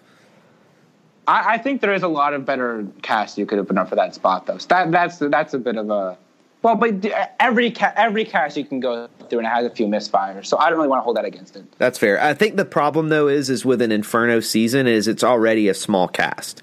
You're only going to have 20 people there. So like 2 bad cast members, and let's say they stick around longer than the first couple episodes. That can drag you down. The good news with Inferno 2 is the season is so great as a whole, even a couple of the casting decisions that weren't so great didn't matter. Like, this season was great. Well, John and Cam also are like the first 2 guys gone, so they don't really hang around that long. So you don't, have to get tired of them. That's also fair. So that at that point, in that sense, I don't think it brings it down too much. No. The good guys, girls, I guess you could throw a bit of complaints to. Because, like Jodie's definitely a good cast member. She's not really at her best this season, I feel like, though. No, to me, her only good season was the duel. Like, I mean, obviously she won it. I think she was good on Gauntlet 2. It's just there's so many people on Gauntlet 2. That's true. She got lost in the white noise of Gauntlet 2. Yeah. But yeah, no, I think that Inferno 2 number 4. I love it. What about you, Rob? Where are you at on number 4? So my number 4 is Battle of the Exes 2. I'm genuinely surprised again, but also not at the same time. I really like this season. This one was almost a little bit higher for me. And this one was number 7 on the people's list, so it was, right on the border there. I just think the politics in this season are so interesting to see Wes and Johnny duke it out and then have Sarah sort of come in through the middle. I think the competitive aspects really well executed. I think the drama, I guess you could throw a little bit of shade to, because there's not really too many memorable, dramatic moments from this season. But I just think from the competitive aspect it brings it, I think the political aspect it brings it. It's also a really important season in that outside of the Fresh Meat season, the show still was just Fresh Meat Real World Road Rules up to this point. And so by them bringing in the Are You the One cast members, that really sort of opened the floodgates into them bringing all sorts of cast members. So I think in that sense it's an important season as well. So I really like it. I don't know how you guys feel about it. I really like the season. I just it's hard for me to put it top 10, and it's not because it's a bad season. Like, I enjoy it, and I actually think that it's Wes's finest hour until the format of the Redemption House came into play, because to me, they executed that reveal perfectly. When Zach and John A. came out, you could see Wes go, oh shit, Bananas is about to waltz back in here. And when Bananas walked in, you could see Wes go, I played the perfect game and I just got screwed. Like, it was beautiful. That really played out. They couldn't have planned that better, because you only get to play that card once of people coming back into the game that were already eliminated, because from then on out, it's in the back of everyone's mind that this is a possibility. Mm-hmm. But until that point, people may have thought about it, but they didn't think there was a significant probability that it would actually happen. Mm-mm. And for it to be Johnny Bananas that came back, and for Wes to still be in the game, it couldn't have played out any better than it actually did. No. From a storytelling aspect, this season is perfect. I would say that the competitiveness, though, outside of the top 4 or 5 teams, man, there's a lot of filler. Nate and Christina, garbage. Nate and Christina were Rivals 3. Or who was it? It was the guy that cried. Was that Rivals 3? Rivals 3 is Nate the Crier. Yeah. Okay, where TJ's like, good, see you never. Right, okay. Yeah, that's Nate. There's Nate the Crier, and then there's also Brandon the Crier, who were both on Rivals. I just remember thinking, with some of the cast, it was just really weak. And it was like there was in every season there's a hierarchy. There are like the people that you know are going to be on the bottom regardless, but at least they might be competitive. The people that were on the bottom were also not competitive in this season. And so to me, those early episodes, it took a while for the season to gain momentum, but once it got it, it was really, really good. And so like that's why I keep it out of my top 6, but I still think it's a great season. For me, this is like one of those last seasons of the challenge when it's kind of in its lull before it picks back up with Invasion, Dirty 30, some of the more recent seasons. And it's because of characters like Jessica McCain that I'm really not she leaves episode 1 of this season. It's more of just a way to kind of encapsulate this segment of seasons and the characters that are in it. And so that doesn't necessarily speak to why I don't like this season specifically, just more of a concept as a whole, right? So she is not necessarily my favorite character. I was never really high on Naya. I thought that was kind of really... I'm kind of pro Naya, I'm not going to lie. I'm very anti-Naya, so we'll argue with you again on that one, Rob. One day. I'm pro Naya in a certain way, not pro Naya in all Naya's actions. This was more a way to talk about kind of what Teresa mentioned about a lot of the filler and about how this is really kind of a top-heavy cast, right? I was never really that big of a fan of Thomas. I think there are, like, who is John? I think... Oh, like, he's on this. He's barely on this season. I think he's hilarious though when he's on. When like he gets announced with Simone and he says, "Yay, interracial couples." That part cracks me up. So I actually like him. Out of a lineup. But see, who's really that bad? Like from Adam and Brittany up. I guess you don't like Naya, and I'm not huge on Jay and Jenna. So that's one. I think Zito is one of the most overrated competitors because but he's gone in episode 1. Though. I know that, but that's the thing is like he had this great showing on Battle of the Seasons, which while a good season in its own way, is really a very uncompetitive season, and like he got there through attrition rather than earning it, and he had. On Free Agents, he went out right when he should have, and on this season, he went right out when he should have. I think he overrated himself on the show, and I think he's an interesting personality, but a terrible cast member of the show. I don't think he's that bad, but I don't think. But since I agree with you on Thomas. Thomas is not a good cast member, but Thomas has gone episode 2, and he doesn't do any. He's barely on the show. Which certainly isn't a plus, but like, I don't think you bring the show down that much either. I think Adam and Brittany are pretty interesting for sort of as far as like rookie get them out of the way early pairs go. I think Adam and Brittany are pretty interesting in just how they continually fight through these eliminations and try to work their way up politically. Mm-hmm. So then I think Johnny and Avery in terms of. That's one of the actual, like most of the exes and rivals, a lot of the exes and rivals on these shows are not super heated pairs. That's one of the pairs where it's an actual, like there's actual stuff between them. So that's interesting from that aspect. And then also you have CT and DM too, and this is DM's last showing, and it's heart-wrenching seeing her go, but it's, And it's also weird that they were actually together when this season starts, like they were dating. Like CT and DM? Or, they were together. CT and DM were? Yeah.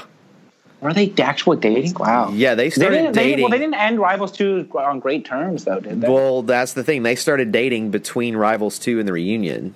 Oh, wow. All right, so shutting the door on X's 2 and on to the People's number 3, we have Free Agents. Me and the people agree. Oh, you have it number 3 as well? Number 3. Ah, that's funny. It's not in my top 6. Right just outside, though. Number 7. It's not in my top 6 either. I can see why people like this season. I think the format's great. And I think this kind of goes back to, Rob, what you and I both mentioned is very essential for us for a good challenge season. And that's the cast. And for me, I think the cast could have left a little bit more to be desired. I agree with Devin. I also am not I don't like the format that much just because I don't like the person being chosen to go into elimination to be completely random. I feel like it should either there needs to be something there where it's not just luck of the draw. Because if you look at the final, you have like Devin Simone's, who I guess she played a good political game, but it's not like she did much deserve to be there, right, in my opinion. And then you like in the final, 3 out of the 6 competitors have not seen an elimination, which was more luck than anything. Like I don't that's what I'm saying. It was all luck. It wasn't like they played a great political game. I don't disagree on that, but I would also push back a little bit and just say like I don't know that anybody would have called Zach. Like if this was duel 3, let's play it. Let's pretend that in the real world this was duel 3. No one is going to put Zach in the bottom. No one's going to probably call out Zach either. So realistically, on an individual season like this, Zach ain't seeing elimination. Yeah, but Devin would have completely. She would have been gone episode 2. She would have been called out. She would have been called out. Nani probably would have been. Yeah. Like especially in the last one where it's just a completely random with the last 4 competitors to decide who. Like when they do that, that just is like let's have to do something where it's there's something determining who goes in. It's not just complete luck of the draw. And then you could make the argument that the top 2 competitors from the male bracket and the female bracket end up having to go into elimination. Indeed. Well, I will speak for the people here, and then you two can rebut me. So I love free agents for 3 reasons. Number 1, I loved how, first of all, it was our first individual season, but they weaved in elements of a big team challenge. They had certain challenges where you had schoolyard type draws or picks or whatever. And so like you had these big team type challenges and then you'd have a one-on-one elimination. So I loved kind of the callback to some of the classic stuff there, as well as merging it with a modern format. I also, even though there's a few people on this cast that are probably not the greatest choices, the cream still rose to the top of who were the best competitors, and some of them had to earn their way to get there. Love or hate Johnny Bananas, this is his apex. He has never been better on this show than this season. Granted, his eliminations were against Isaac, who stinks. While entertaining as a character, not a good competitor. You also saw him take on Jordan in an elimination where you needed 2 hands, and Jordan only had 1, so he got pretty lucky there as well. But he also won his fair share of stuff and politically figured out how to get there, and then eliminated CT in the final elimination. And you can say, oh, it was just a puzzle. He probably wouldn't have done it in a physical elimination. But from a game standpoint, Johnny's not a great puzzle guy, never has been. And so for him to win a puzzle elimination and eliminate CT in the process, huge moment for him. And then for him to win the final 2, this is the Johnny Bananas apex. So love him, hate him. He is the star of this season, and he wins it all. And he does it without his friends. He won a challenge without Kenny and Evan helping him along the way, or Mark Long, or Derek, or any of these other people. He literally had to figure it out and do it on his own. So I think this is a good season for him.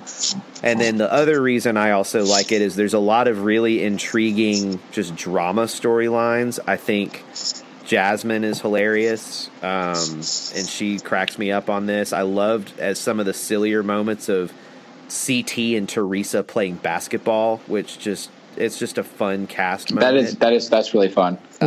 There's so many just really cool moments. It was kind of like there were moments that made me remember why we love the challenge from just a cast and an interactive standpoint. It seemed like even with the politics, the cast had a great time on this season. So I'll shut up now, but that's why it's my number 3.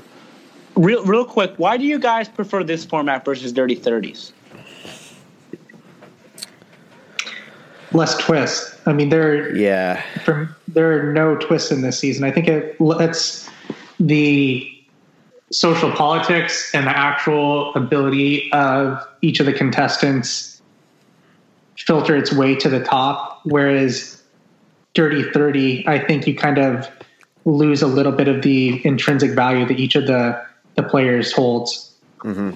Well, things with Dirty 30 though. Dirty 30 with the draw at least had like, okay, you pick the draw and now you throw somebody else in. Whereas with this one, it's completely random. So that saps a whole aspect of the political game out of it. And it saps a bunch of the competitive aspect as well, where finishing last in a mission isn't going to have as much effect. So that's my issue with the format. Having something be completely random, I just don't appreciate it all. And I can respect that. I mean, I really do. I think, though, that kind of what Devin said is I think the reason I like this format better, too, is you still had to win to guarantee you weren't going in the elimination. And even with the double cross and all that stuff, just knowing, like, hey, if I am picked as a captain or a captain picks me as a partner, then if I win, I'm safe. Like, that's a big deal. And not having to go draw skulls or whatever it was. Was that what it was? Was it skulls? The skulls was Rivals 3. This was the kill card. Kill card. Draw the kill card. That's right, because Jordan had that famous moment where he came and just flipped all 3 cards, which was also the dumbest moment. That also bothers me because, so we'll get a little inside baseball here. But so with that one, apparently Jordan told the producers beforehand that he was planning to do this. And the Jordan-Johnny storyline was really maybe the main storyline of the season. So the producers, of course, wanted to milk that further. Mm-hmm. So the reason why the elimination occurred the way it did, this isn't, of course, confirmed, but it's heavily speculated, is the producers were attempting to, like, encourage Jordan to hold back on flipping all the cards. So then he would do it later on when they could milk the storyline a bit more. Mm-hmm. So that also bothers me, in that there was such blatant producer manipulation there. Fair enough.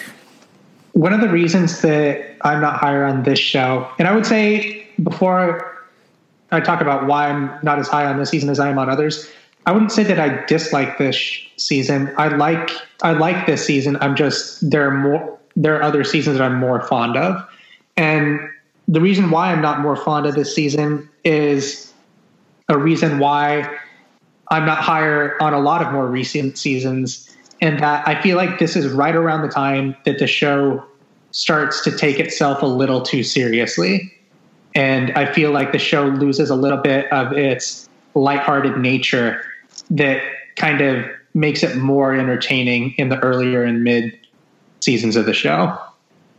Yeah, I really like this season. I have it at number 7, so I know I've come off mostly negative so far. But I do really like it. I just think there are some problems that tend to get overlooked by a lot of people. Fair enough. Well, I think that's a pretty good spot to wrap up the Free Agents 3 for me and the people. Devin, what's your number 3? My number 3 season overall is The Duel 2. Ooh.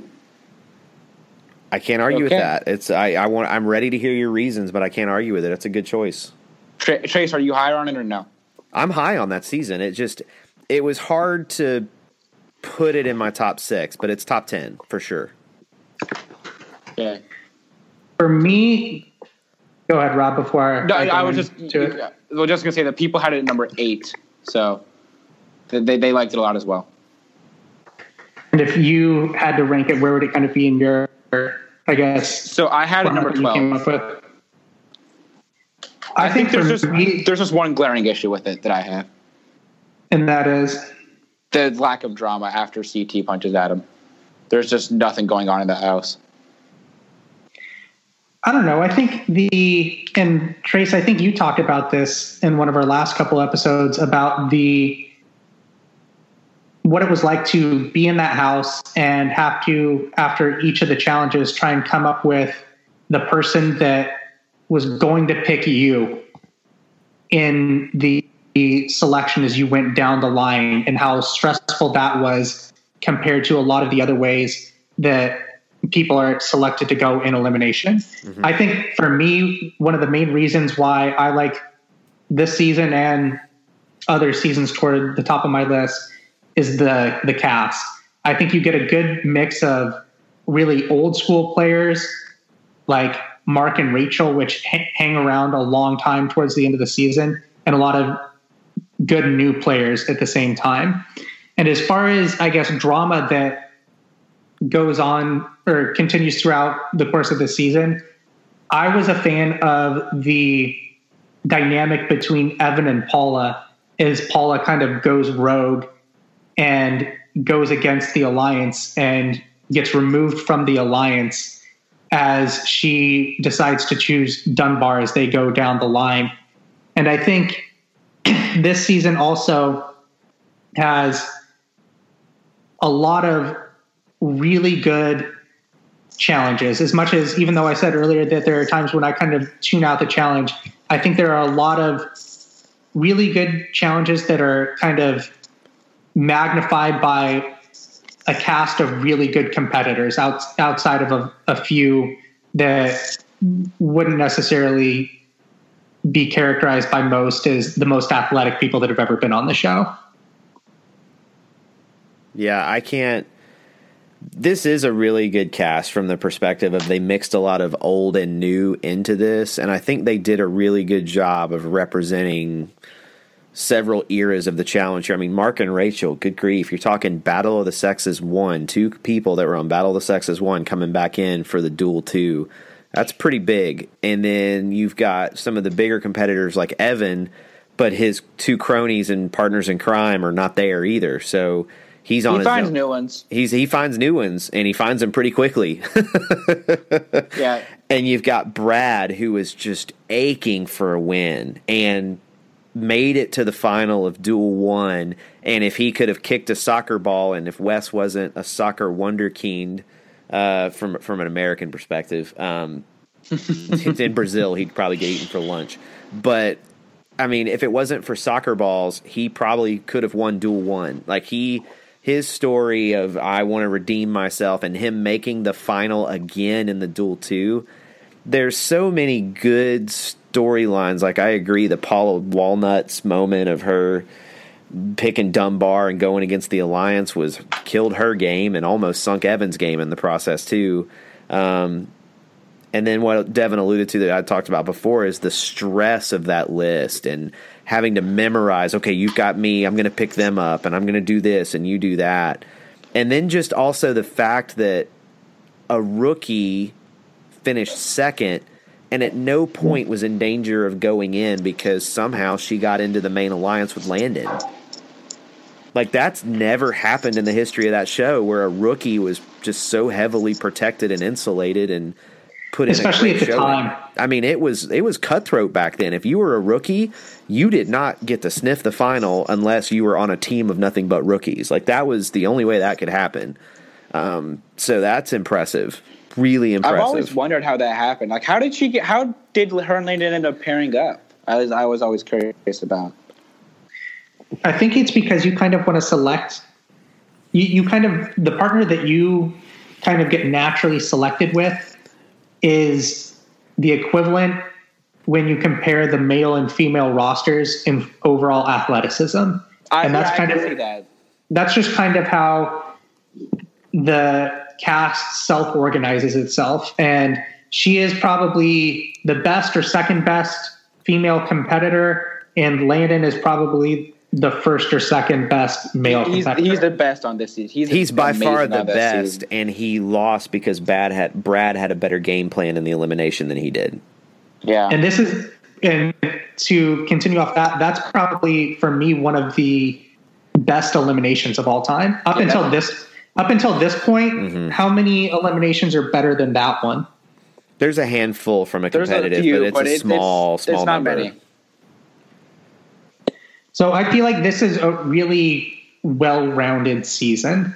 I think there are definitely some holes, and that's why it's not, I guess, higher on my list. It can't be much higher, but I think this is very enjoyable, and it's very, very rewatchable too. Well, the biggest glaring hole, and we'll talk about it when we get to this season, but I'll touch on it as briefly as I can because I don't ever touch on anything briefly. I know you're laughing because it's true. The final. You have a season where, granted, they had these partner moments, but it's the final, and it's the duel. Man on man, woman on woman, may the best person win. And you have competitors have to stop and wait for a female to show up before they can get going.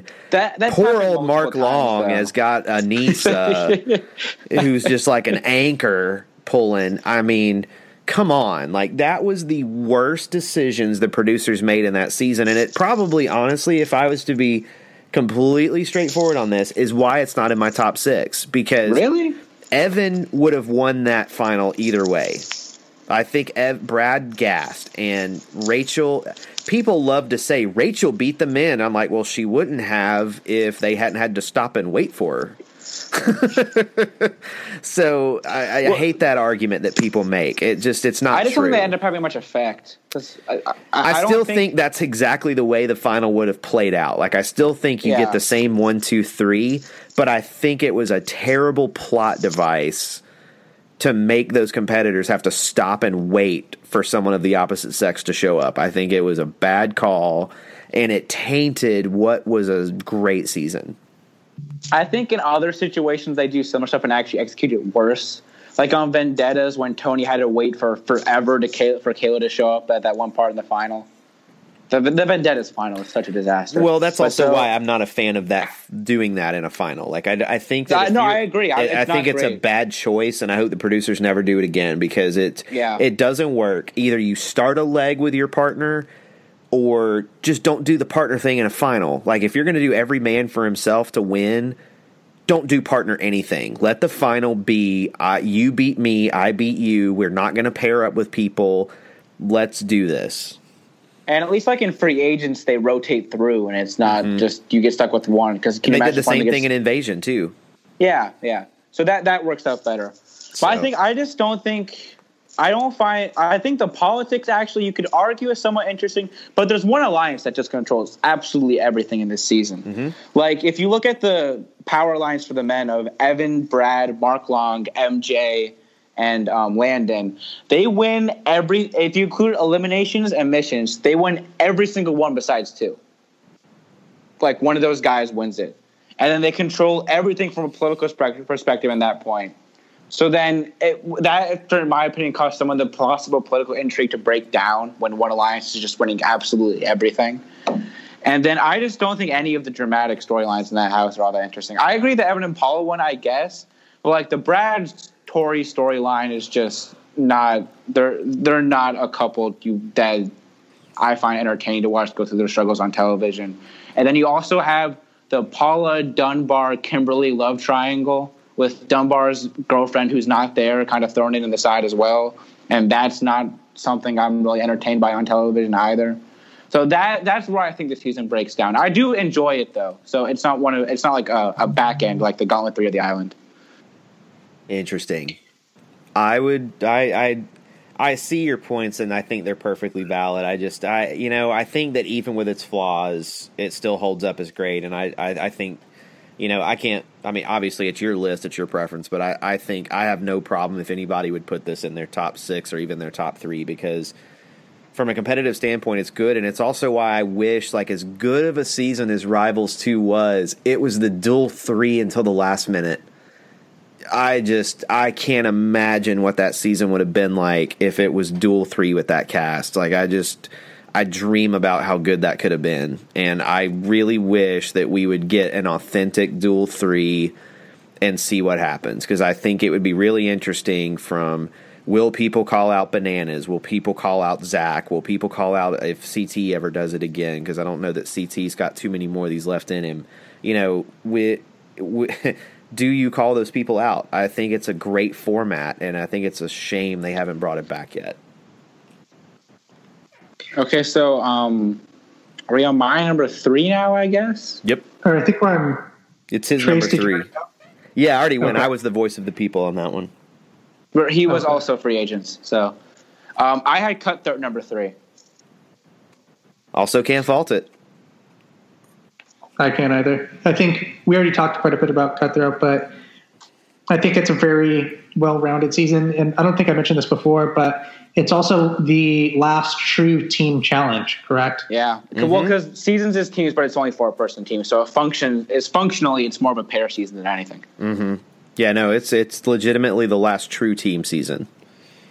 And I think I would say 90%, well, I could be completely off base about this, but I would say a significant portion of the challenge Reddit and everyone here on this podcast would very much enjoy to see another team challenge. Am I right or wrong? No, yeah, I would definitely like to see them go back into a team format. And I would love to see at it. least one time. I don't think the cast would like it. I think that's the issue, where the cast doesn't want to have to split the money with all these different people. I think that's the thing, though, is I think you have that problem, but I think there's a way to mitigate it. Let the cast think that it is an authentic challenge all the way to the final, and then break the news that, oh, by the way, it's every man for himself. And then it's like, oh, we would have played the game completely differently if we had known that, but you're stuck with who you're stuck with because you thought, oh, I need to keep the strongest team possible. Oh, crap, I actually didn't need to keep the strongest team possible. I think that's the only way to mitigate it.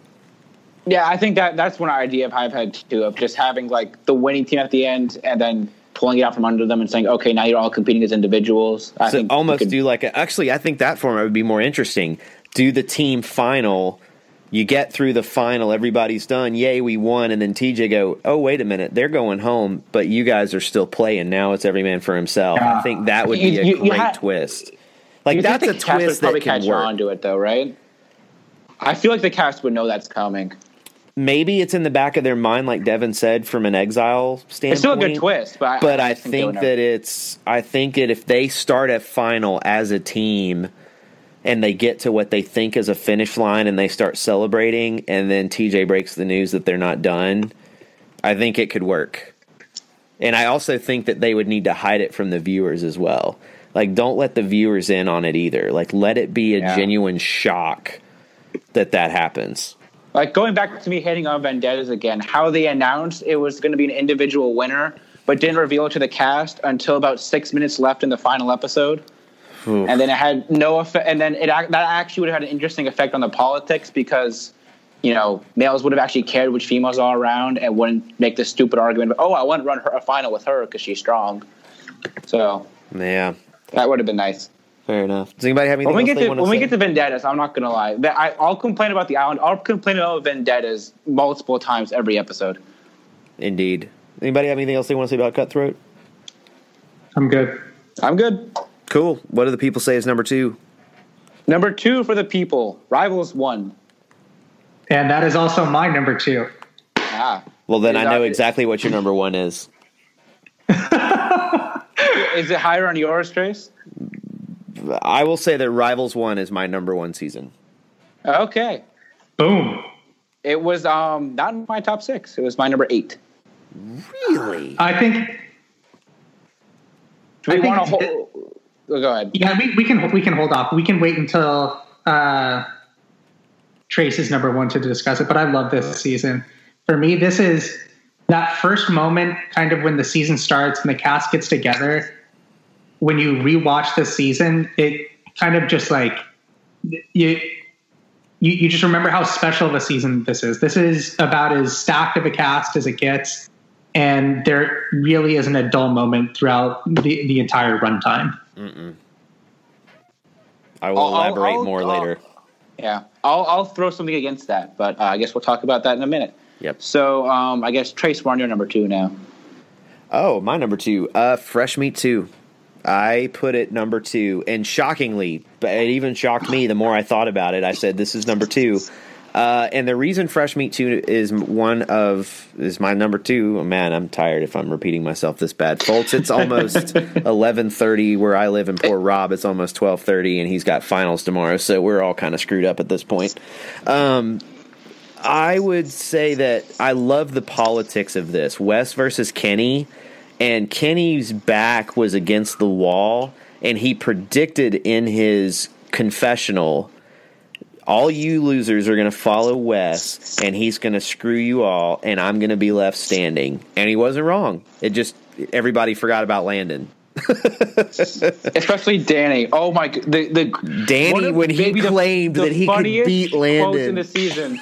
When at the beginning of the season, he's talking with Wes and Evelyn, and he's like, "Yeah, I wouldn't mind running a final with Landon. I think I could beat him." And they're like, "All right, pal. Yeah, okay. You can think that. You probably won't be around for that final, but sure." Yeah, and like this season, I love it. I love the idea. I did not like the exile in Fresh Meat 1. Like, I love the concept, but not how they executed it. The exiles in Fresh Meat 2 are perfect.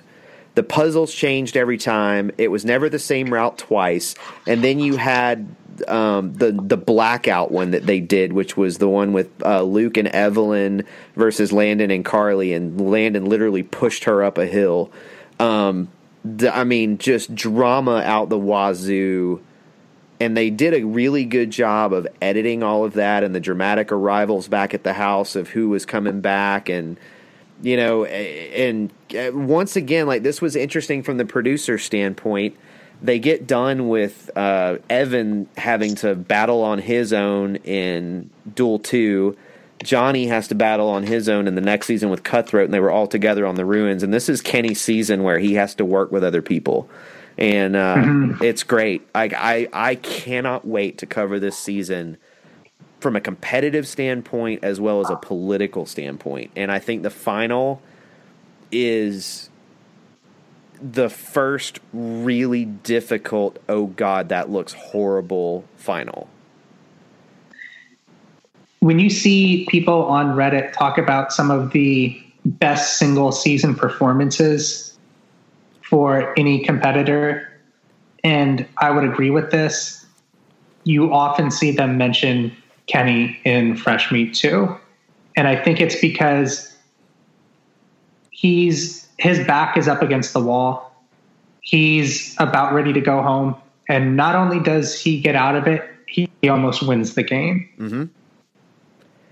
It's pitch perfect from that perspective. And then the other thing that I'll say this, and then because we'll have to cover this really in depth when we get into this season, but just the callback of Wes tagging Darrell in that first episode, because Darrell was one of the ones that just kept throwing Wes in Fresh Meat 1 over and over and over, and was one of the ringleaders of throwing him in over and over again. And for Wes to be able to go, payback's a bitch, get in there, and Darrell having to run that first exile and then losing that first elimination, like, it was unthinkable for Darrell to go out episode 1.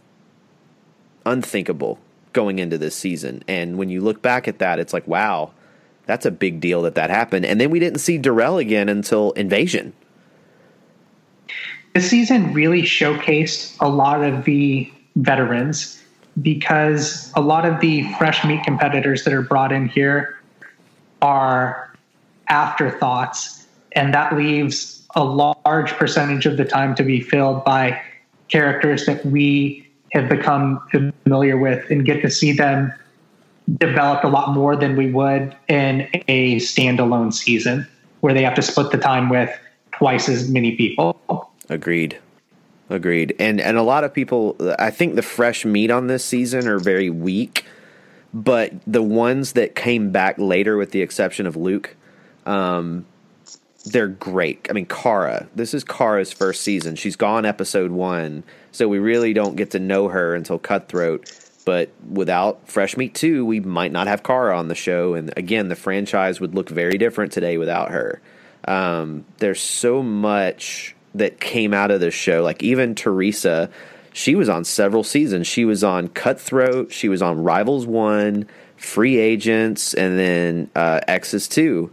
So she played pivotal roles down the line. And I mean, I would say that she didn't play a very pivotal role in Cutthroat, but she got more important each time she came back. So you can't fault that. And then Vinny, well, he came back one more time, and then thankfully we never had to see him again.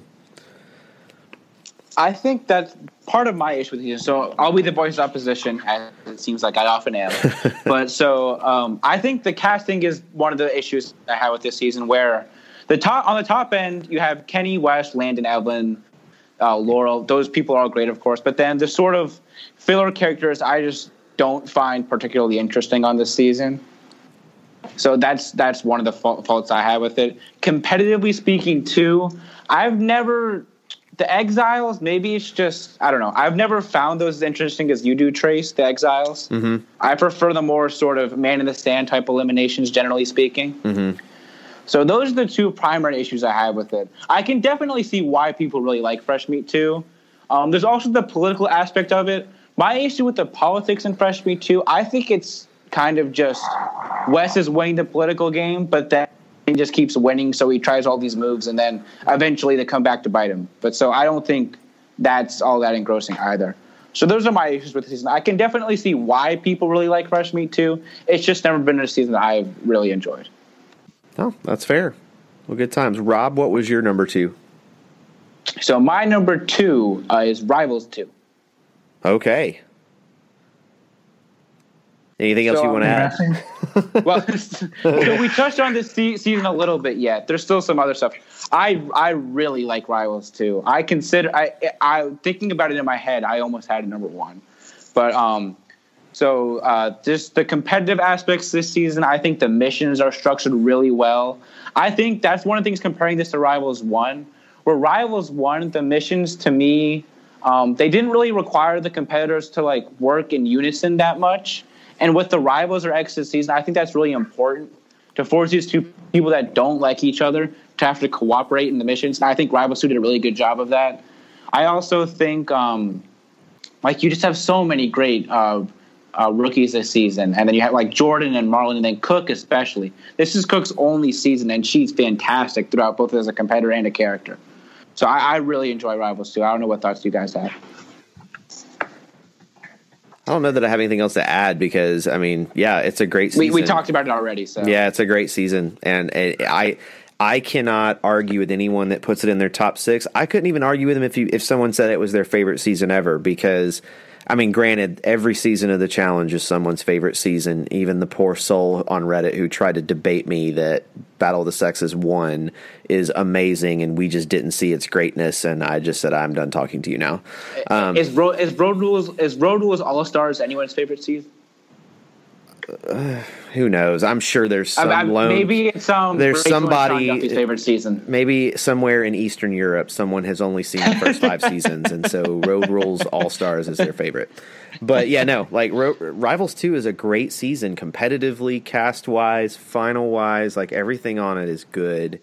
So anybody that puts it top 6, top 3, top 2, top 1, best season ever, sure, go for it. It's a good season. David, you didn't seem as high on it as the rest of us did. So what do you have like any glaring issues with it, you think? Because that's one of the things I really like about it. I just don't really see a way to poke too many holes in it. For me, I think it's probably like, you know what I mean? Like in that range of like 13 to like 15 for me. So I just don't have that strong of opinion about it. Like I think this is, when I look back at the seasons right now, this is probably one of the last good seasons for me before the show gets into a slump for a while. Mm-hmm. And so I like the season, and I don't know if it's just because in my mind I juxtapose it towards the other seasons that follow immediately after, but there aren't any, I guess, big moments that resonated with me in the same way that some of these other seasons do. See, I think CT winning his first challenge ever, I think that's like a really good moment. I think the elimination between Jordan and Marlon and Leroy and Ty is a really good elimination. So that's one I think is good. You have Emily winning her first 2 and Paula winning her second and kind of riding out that way. You have Wes winning after he hasn't won in a while. And then you have him and CT sort of working through the problems they had. The Wes versus CT had been a dynamic that's been throughout the show, basically since the duel. So to have them work through it on this season, I think was interesting. And so those are the be like bigger really, sort of really good friends. Like they're really good friends.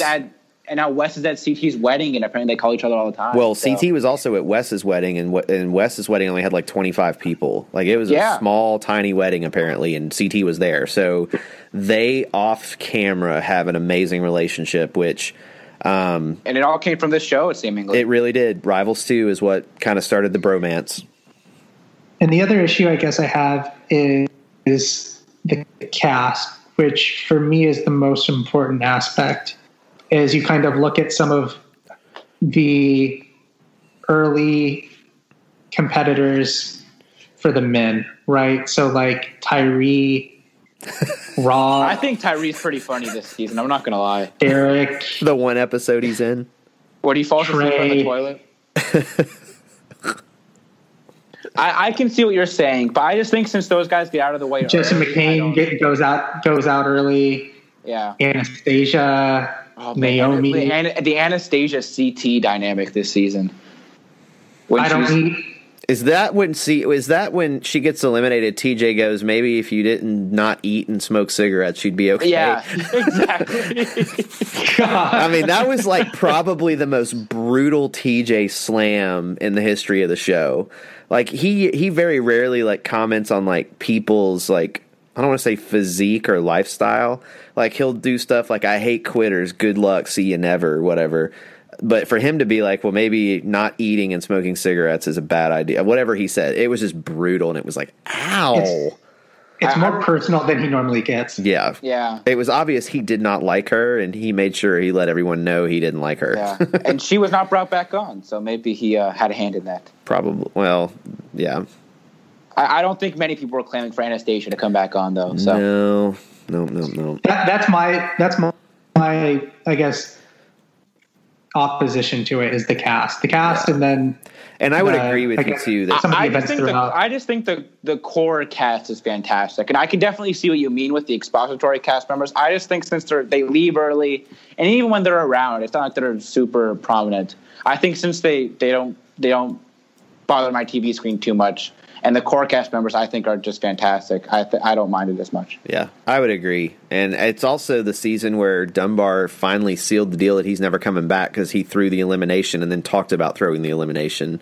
So that was pretty much the end of his tenure on the show. I think another thing from Dunbar might have also helped secure him not coming back. Well, that happened after Cutthroat. Yeah, I know that. He didn't get paid for Cutthroat. Yeah, you have to. I can't believe they still brought him back after that. Now that you say that, but that's the thing. I know that had no factor. The thing this was a while after it. It was, but he revealed like after the show, like, yeah, I threw it because I knew I wasn't going to win with Tyree, and I didn't want to be there for 3 more weeks with Tyree as my partner and not go home with any more money. He's like, I got my show money. I knew I wasn't going to win the final, so let's just go home. And when he said that interview, they brought him back after that. Once he said that in that interview for Rivals 2, Dunbar was never brought up again. Yeah. So he kind of sunk that. So I guess that brings us to number 1. What do the people say is number 1? What is the number 1 show as voted in our poll of 1,200-ish people? So the people and I agree on number 1, and we both have The Duel at number 1. Can't argue with it. Okay. Yeah. For me, I think there are better seasons, but I still really enjoy it. I think The Duel, first off, I think it's the most important season of the show, just in establishing the CT DM dynamic, and then having like Johnny be his first season, having Wes have a super prominent role. CT's definitely had really good seasons before then, but then he was just kind of like the roughhouse competitor. He wasn't human in this season. Dominant. Yeah, he wasn't the dominant character he became on this season. So that I think is really important. I think that competitively, I know Trace has issues with one particular elimination, and I definitely agree with him on that sense. I think the other eliminations, for the most part, are executed very well. I think the missions are executed well. And I just think the storylines in particular this season are just so engrossing. You have Wes sort of trying to lead his rebel alliance against the power team that's occupying the center of the show. I don't know if you really call him tricking Evan, but like manipulating Evan into going in against CT. And then Evan, I don't know if he used that as like a vendetta against Wes, but then sort of turning the tables on him in later seasons. You have Svetlana being the rookie who just goes through 3 different female competitors on her way to the final. So I love this season. It's my number 1. I've already said what I've said about it. It's great. It's a good season. I guess if, for me, seasons that I had ranked from, I would say 6 through 10 are all pretty much in the same range. And I could be persuaded at a given moment to have one of them higher than the other. And for me, that's where The Duel falls. I think there are a lot of moments in the season where competitors really, I guess, almost cement their legacy as how good they are as competitors, right? You have Derek. This is when people think about how good Derek competitor. Now we have the moment with him and Joss in their elimination. But before that, for me, it was, do either of you remember the challenge that they do in this season where your hands are tied together and you have to start on the ground and push the other competitor off the platform into the water? When they're on like the little plank? Yep. Derek not only beats Big Easy in this, but he also beats CT. And it really shows how good of an overall player Derek is from a physical perspective. And I think there are a number of instances like that you could point to for numerous people throughout the game. Absolutely. No, I completely agree. I mean, the duel cemented Brad's legacy as well. I mean, I think that his performance throughout that season was amazing considering who he was up against. I mean, you can joke around about the roller derby mission, but man, they were beating the crap out of each other in that thing to win that motorcycle. They were really trying to hurt each other to win that thing. And there are just some amazing competitive moments. And, the only weak things are just nitpicky stuff. So, I mean, it's a good season.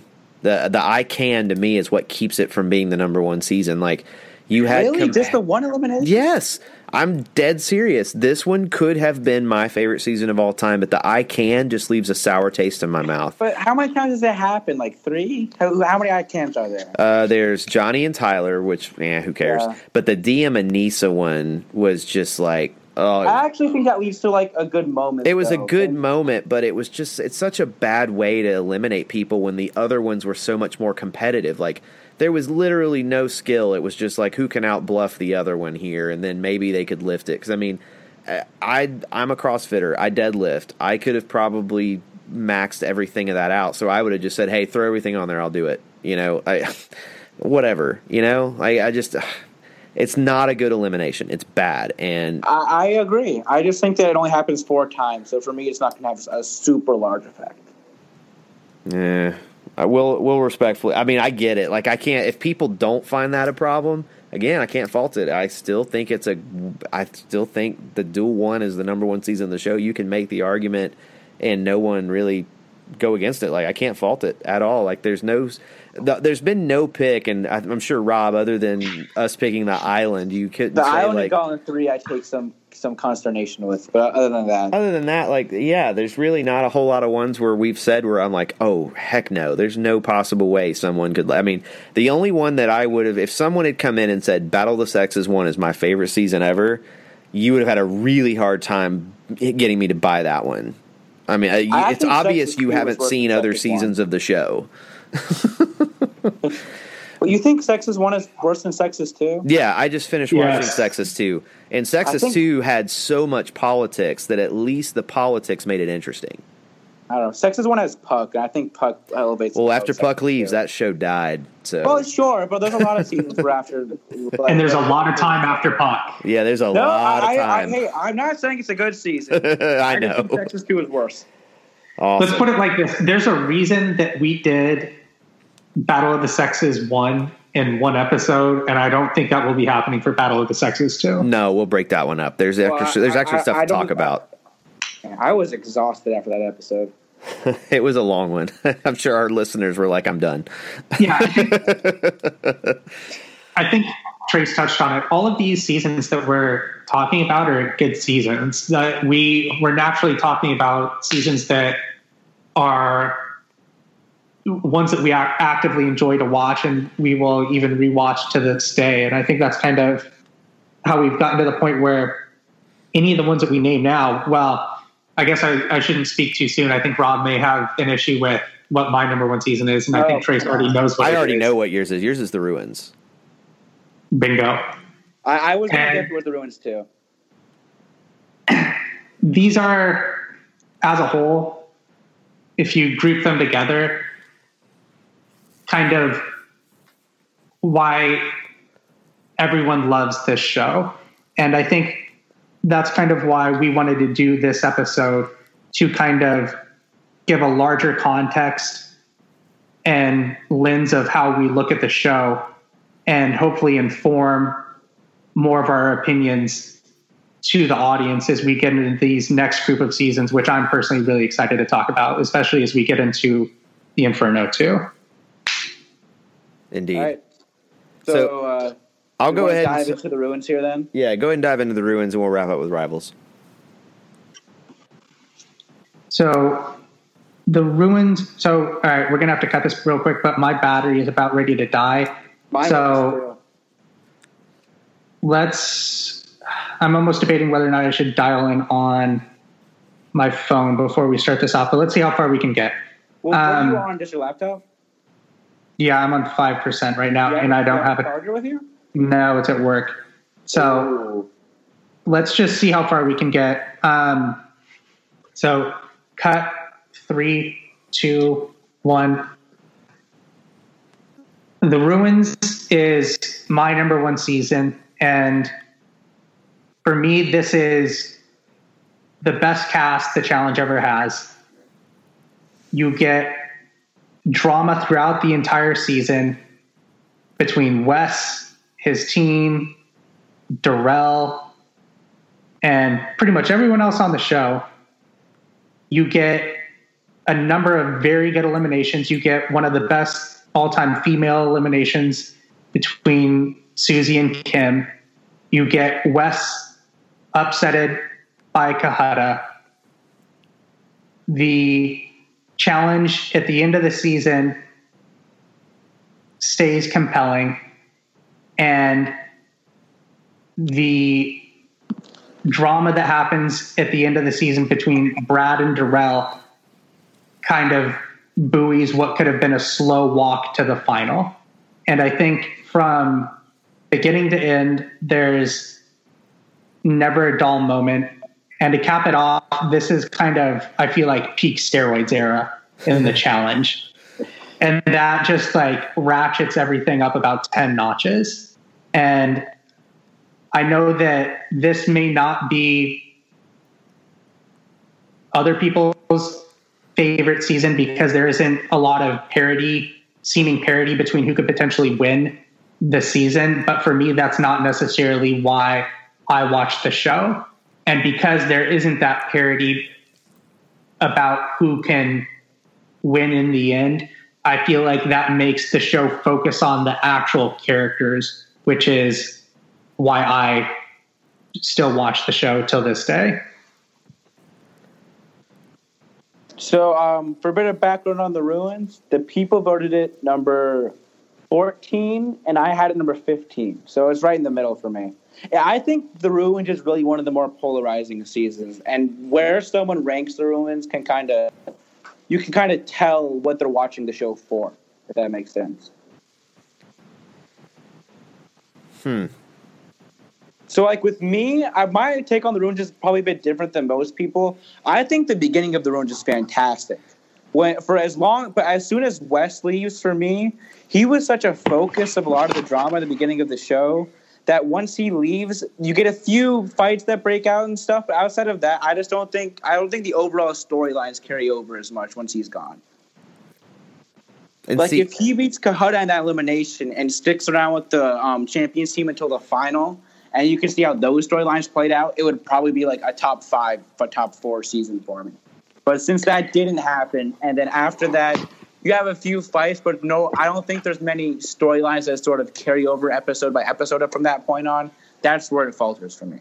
Yeah. And for me, I would say that how it continues to be great from then on is the internal conflict that happens on the champions team, and that continuous debate that happens with who will get sent into the elimination as Derek, Evan, and Kenny continue to and Johnny try and save themselves as they try and pit other people on their team against each other. I just think the only real instance where that gets interesting to me, at least, is because Cyrus was a pretty clear. All right, we'll throw him in, and then Darrell offers to go in. So, unless I'm missing something, the only real debate, in my opinion, then was when they threw Johnny in against Dunbar. Not necessarily. One of the biggest moments of the season was Veronica versus Abyss. Remember? Oh yeah, I'm just talking about the male side. On the female side, yeah, there's other interesting circumstances. You get the Veronica Abyss. You get the Katie Doyle versus Sarah, and as they start to give each other the middle finger in the middle of the elimination. I think if you go episode by episode here, there's something that will make the show enjoyable throughout the entire course of the season. Yeah, this would have been in my top 6, and I tried to rank this from the perspective of not what the season could have been, because it would be really easy. Oh, well, if they just did this season would have been perfect. Well, you can't do that. The season is what it is. And I would say that you are 100% on the money, Devin. And the one thing that I think Rob made a good point, and this is where I lost interest in the season. After the Darrell-Brad fight, nothing really happens until the final. I mean, that's the only thing that keeps it from being a perfect season for me, or a top 6 season.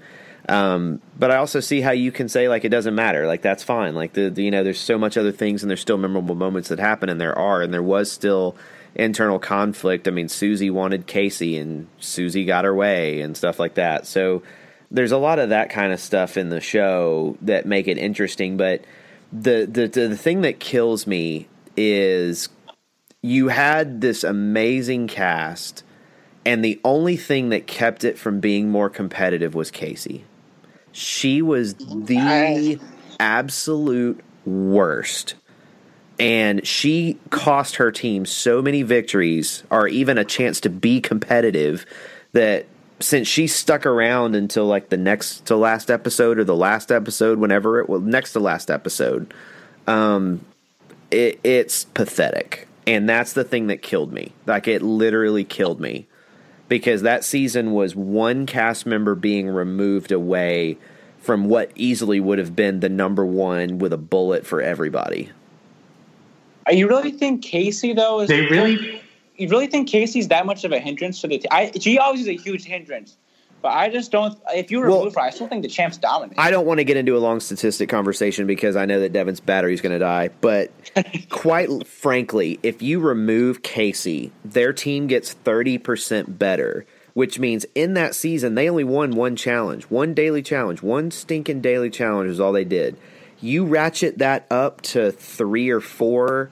And the rook and the not the champs, whatever they called them, what did they call them? The challengers and champs. Challengers and champions. The challengers would have then had control of the matchups, and that completely changes the dynamic of the season. That's true. And so Casey's casting, to me, ruined the ruins for me.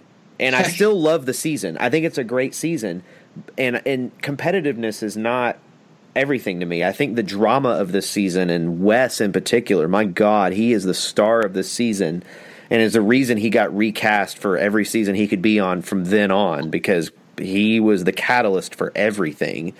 But Casey kind of kept it from being better, quite frankly. If Casey's gone and you have any other female competitor, you're in a different ballpark. So you really think if they cast, like, we'll even give them a good cast, let's say Paula instead of Casey. I understand what you're saying from the standpoint of a lot of the missions in the challenge come down to who's your worst competitor, and whoever has the better worst competitor is going to win. And the worst female on the challenge, or on the champion squad, was still better than her. Like, that's the thing. They could account for Veronica, and the top end of the male side on the champion side was ridiculous. And this is how you can't get into the what might have been, but CT was supposed to be on that cast on the challenger squad, but the cast threatened not to show up if he was on there, because the Duel 2 preceded it. And they said, we won't show up if he's there. So if you throw the what might have been into this, if CT's on the challenger squad, that's a different season too. Yep. Imagine this season if they did. Well, I forget how many people were on the season. It was like 28, 20, right? 24, 28, maybe? something like that. Yeah, it was mid-20s. If they add a few more in and made this season cutthroat, I think it would have been fantastic. Well, but the thing is I don't think that would have happened anyway because you could tell they were building to the ruins in the previous 2 seasons. They cast the way they did, and there's a reason Bananas wasn't on Duel 2. They were trying to get another new winner.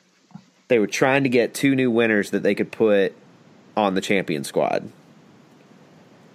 I guess so. I would have definitely preferred it that way. I guess then you could say, oh, well, you wouldn't have as much Wes, Johnny, Kenny, Evan drama. I think that was happening no matter. That was happening regardless, yeah. Yeah. When you have Wes and Kellyanne in the house, when Johanna's also in the house, who had just finished hooking up with Kenny, who's also in the house, and then Kelly's and ex of Dakota is also in the house, things are going to happen. Mm-hmm. Yep. So yeah, Devin, I think it's an awesome season, and I think it's a good number 1 pick. And I think Rob's right; it's polarizing. You either really love this season, or you really don't. Like there's no people that go eh. It's one or the other. Oh, well, I do, but I'm not all people. Okay, so I will let me wrap this up. So that'll bring us to my number 1, which is Rivals, and there's a lot of people that I could see why they do not put this at number 1, but I think it's a top 6 for a lot of different reasons. It's my number 1 for a lot of different reasons. Number 1, cast is stacked. This cast is amazing. And the other thing, too, is I think the cast had an idea when they walked in and saw who all was there that this might be some kind of a weird rival season, but they had never done a non-fresh meat pairs challenge before. So this introduced a new wrinkle the cast wasn't really ready for. And then once the first Rivals thing was announced, you could just see Wes start to just go sour. He knew he was about to get paired with Kenny, which meant he was going to have to work with both Evan, Kenny, and Johnny. Like his worst nightmare come to life is working with those 3. Then you've got Adam and CT who CT legitimately tried to kill Adam at the Duel 2. It was pretty bad. And so, I mean, the Rivals on the male side, for the most part, legitimately did not get along. I think the only one that was kind of it wasn't a stretch, but Johnny and Tyler didn't have like a contentious. They just didn't play the game together because it seemed like Tyler always seemed to screw up Johnny's game. Like that's really what the rivalry was, is Tyler made a bonehead decision at the Duel 1. Why you pick your friend is beyond me that happened. And then the Cutthroat thing happened, and then the Gauntlet 3 thing happened. So, like, they're rivals, but they're not, like, hate each other rivals. Wes and Kenny hate each other. Evan and Nehemiah definitely hate each other. I mean, and you could even say that, like, Leroy and Adam didn't hate each other, but they certainly weren't friends. Up until Adam gets kicked out in episode 1, and they bring in Leroy's best friend from his season of The Real World. But the cast, I love it. The female side, you've got Cara and Laurel. You've got Jen and Mandy. You've got Paula and Evelyn. You've got John A. and Jasmine. You've got Sarah and Teresa. It's a good, great size, competitive cast and drama-filled cast. There are memorable fights from this season. You've got the West CT one that seemed to go on all night. You've got Jasmine breaking mirrors. One of the funniest moments, and Evan tells this story on a podcast, and I wish that Derek Kaczynski's old podcast still existed, because he said Tyree's best night of his life was the night that Jasmine hooked up with him on Rivals 1. And he said it was the funniest thing ever to watch Tyree with a hard-on in the pool, half passed out drunk, bobbing in and out of the water for an hour. Oh, my God. I mean, and they show it briefly on the show, but Evan was like, that went on for like an hour. The season also has one of the, for me, I would have to think of juxtapose it to more recent seasons. But when I used to think about what the best eliminations were all time, for me, this was number one. When you get Adam and CT versus Johnny and Tyler. Yeah. The only thing is like, there's a rumor and there's speculation that Adam threw it. I think he threw it. I think he threw it too. That's my issue with it. I think West versus Derek is my number one elimination all time in terms of my entertainment of it. That would probably be number two though from a pure entertainment perspective. Oh, yeah. But Adam's, it really looks like Adam throws it, and that does cast a shadow over it. But it was still entertaining when CT does the tackle that takes out both Johnny and Tyler. Yeah, or even before the elimination, it was brutal. His hype up, sort of not a montage, but what he's saying before it, and you can clearly see like the fear in Tyler and Johnny's eyes as they're waiting for this thing to start. Mm-hmm. So that's really entertaining too. I agree, and this is such like this is the beginning of CT's redemption arc. I think we talked about it on a previous episode where like CT has 3 really distinct arcs as a character. He's got the initial scruffy Boston take no crap guy, great competitor. And then you have the CT starts to go psycho. Duel, he starts to become a little human in that process. But when his brother died and it was tragic and he was back on the show and there was the Duel 2 moment. But even, I can't remember if his brother died before Gauntlet 3, but I think it was in between. I think it was in between, but you could see that CT was starting to go off the rails after Gauntlet, on Gauntlet 3. Like he was even testing like the way he was treating DM. Like it just didn't look like he was in a healthy place. He was hard to watch in Gauntlet 3, honestly. And then Rivals is the start of his redemption arc of becoming a good guy again.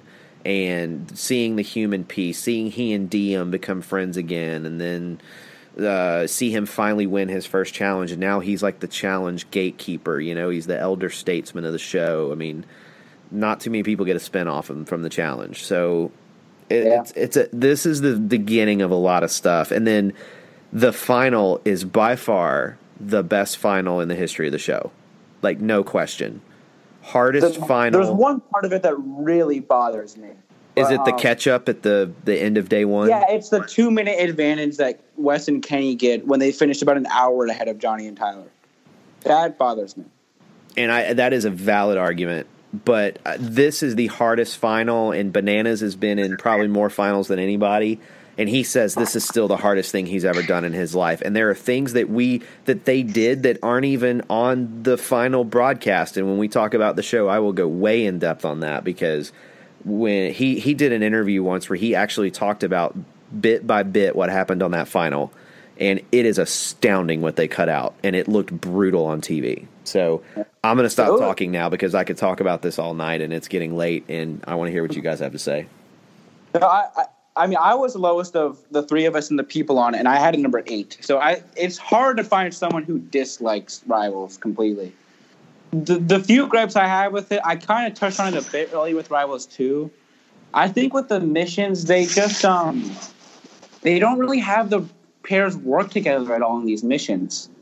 And in the eliminations that occurs too, like there's the one elimination where Wes and Kenny beat Brandon and Ty, and then they're literally just climbing up a rope where the other person has zero effect on how their partner is doing. So those are parts that where I think are clear misses that they could have fixed up. And then also the first half of the season, the first episode is really good, but then after that, I think those episodes kind of lag a little bit. Politically speaking, there's really nothing politically, in my opinion, that's all that interesting in this season. Most of the times, they don't even really vote. They just are like, okay, who do Kenny and Wes and Johnny and Tyler want to go in? All right, fine, they're going in. So those parts of it, I think, are a bit where those are the small holes you can poke in it. But there are, of course, so many amazing moments in this season. Yeah. So. No, for sure. Yeah, I don't have any issue with this being number 1. I mean, I had it number 2. The I think Trace kind of touched on the big points for me about why I had this ranked number 2. The final challenge, probably the best final challenge of all time. The elimination, one of my favorite eliminations of all, and the, I guess, storylines that this season creates that we really hadn't touched on before, right? So now whenever the show comes up with kind of a plot line like this, like rivals, exes, it's kind of, it's been overdone to this point.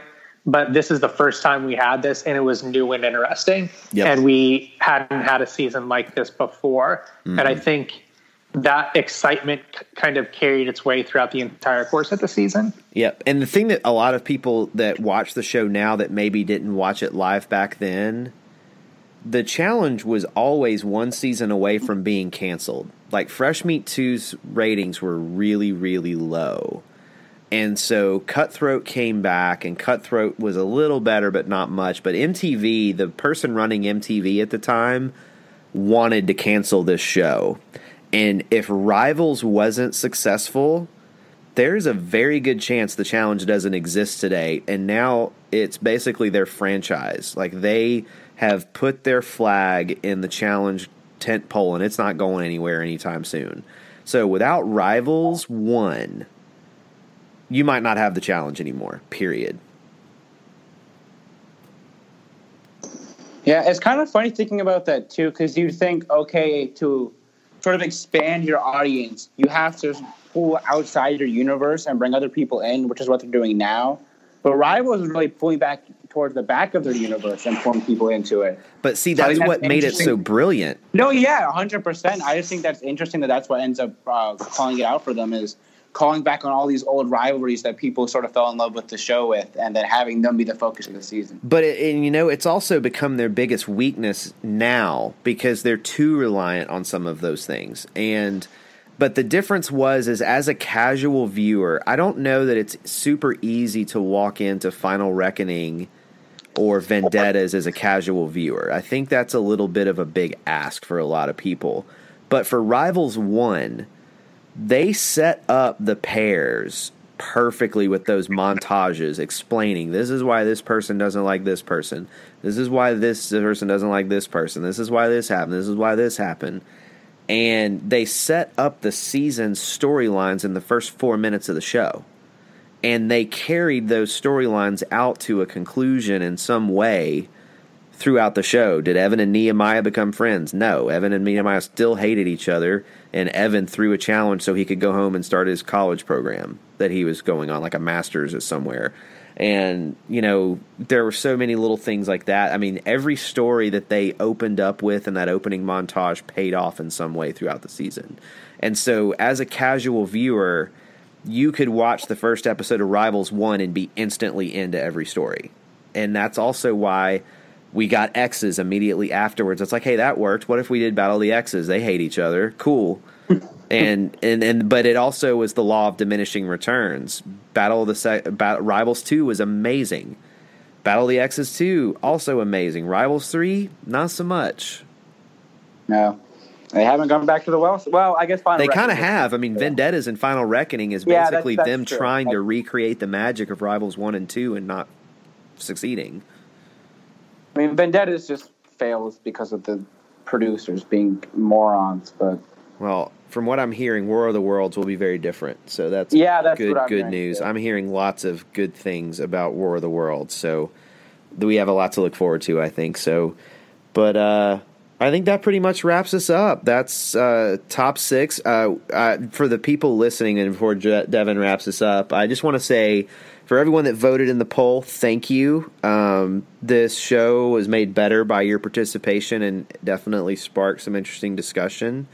And I also just want to thank you guys for sticking with us. After we finished Inferno 2 and I started looking at our listenership, we're slowly but steadily gaining people. So thank you guys so much for subscribing and supporting us and give us a listen. So hopefully in between a few other seasons, we'll do some more shows like this and do some more top 6s.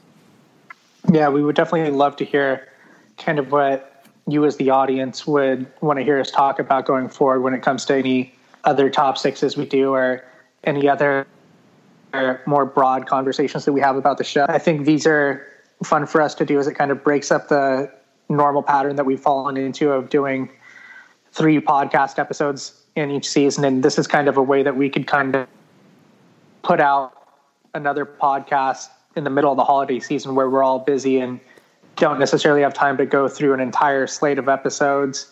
And our next episode will be on the first, probably, what do you think, Trace? Like 5 to 7 episodes of Battle of the Sexes. That's about Battle right. of the Sexes too. Yeah, that's about right. And that should come sometime January 2019. Yeah. So real quick, to plug some stuff, I'm writing recaps for all the episodes of the challenge that are coming up soon on my blog on medium.com. So if you go to medium.com /RobMCI16, you'll not only find those, but you'll also find the entire rankings of both the people and myself from 1 to 32. So if you're interested on the full list, come check it out over there. We'd appreciate if you gave us a review on iTunes, subscribed and downloaded. And if you have any questions about the show, feel free to reach us at thechallengechronicles@gmail.com. And we'll talk to you in 2019. See ya. Bye.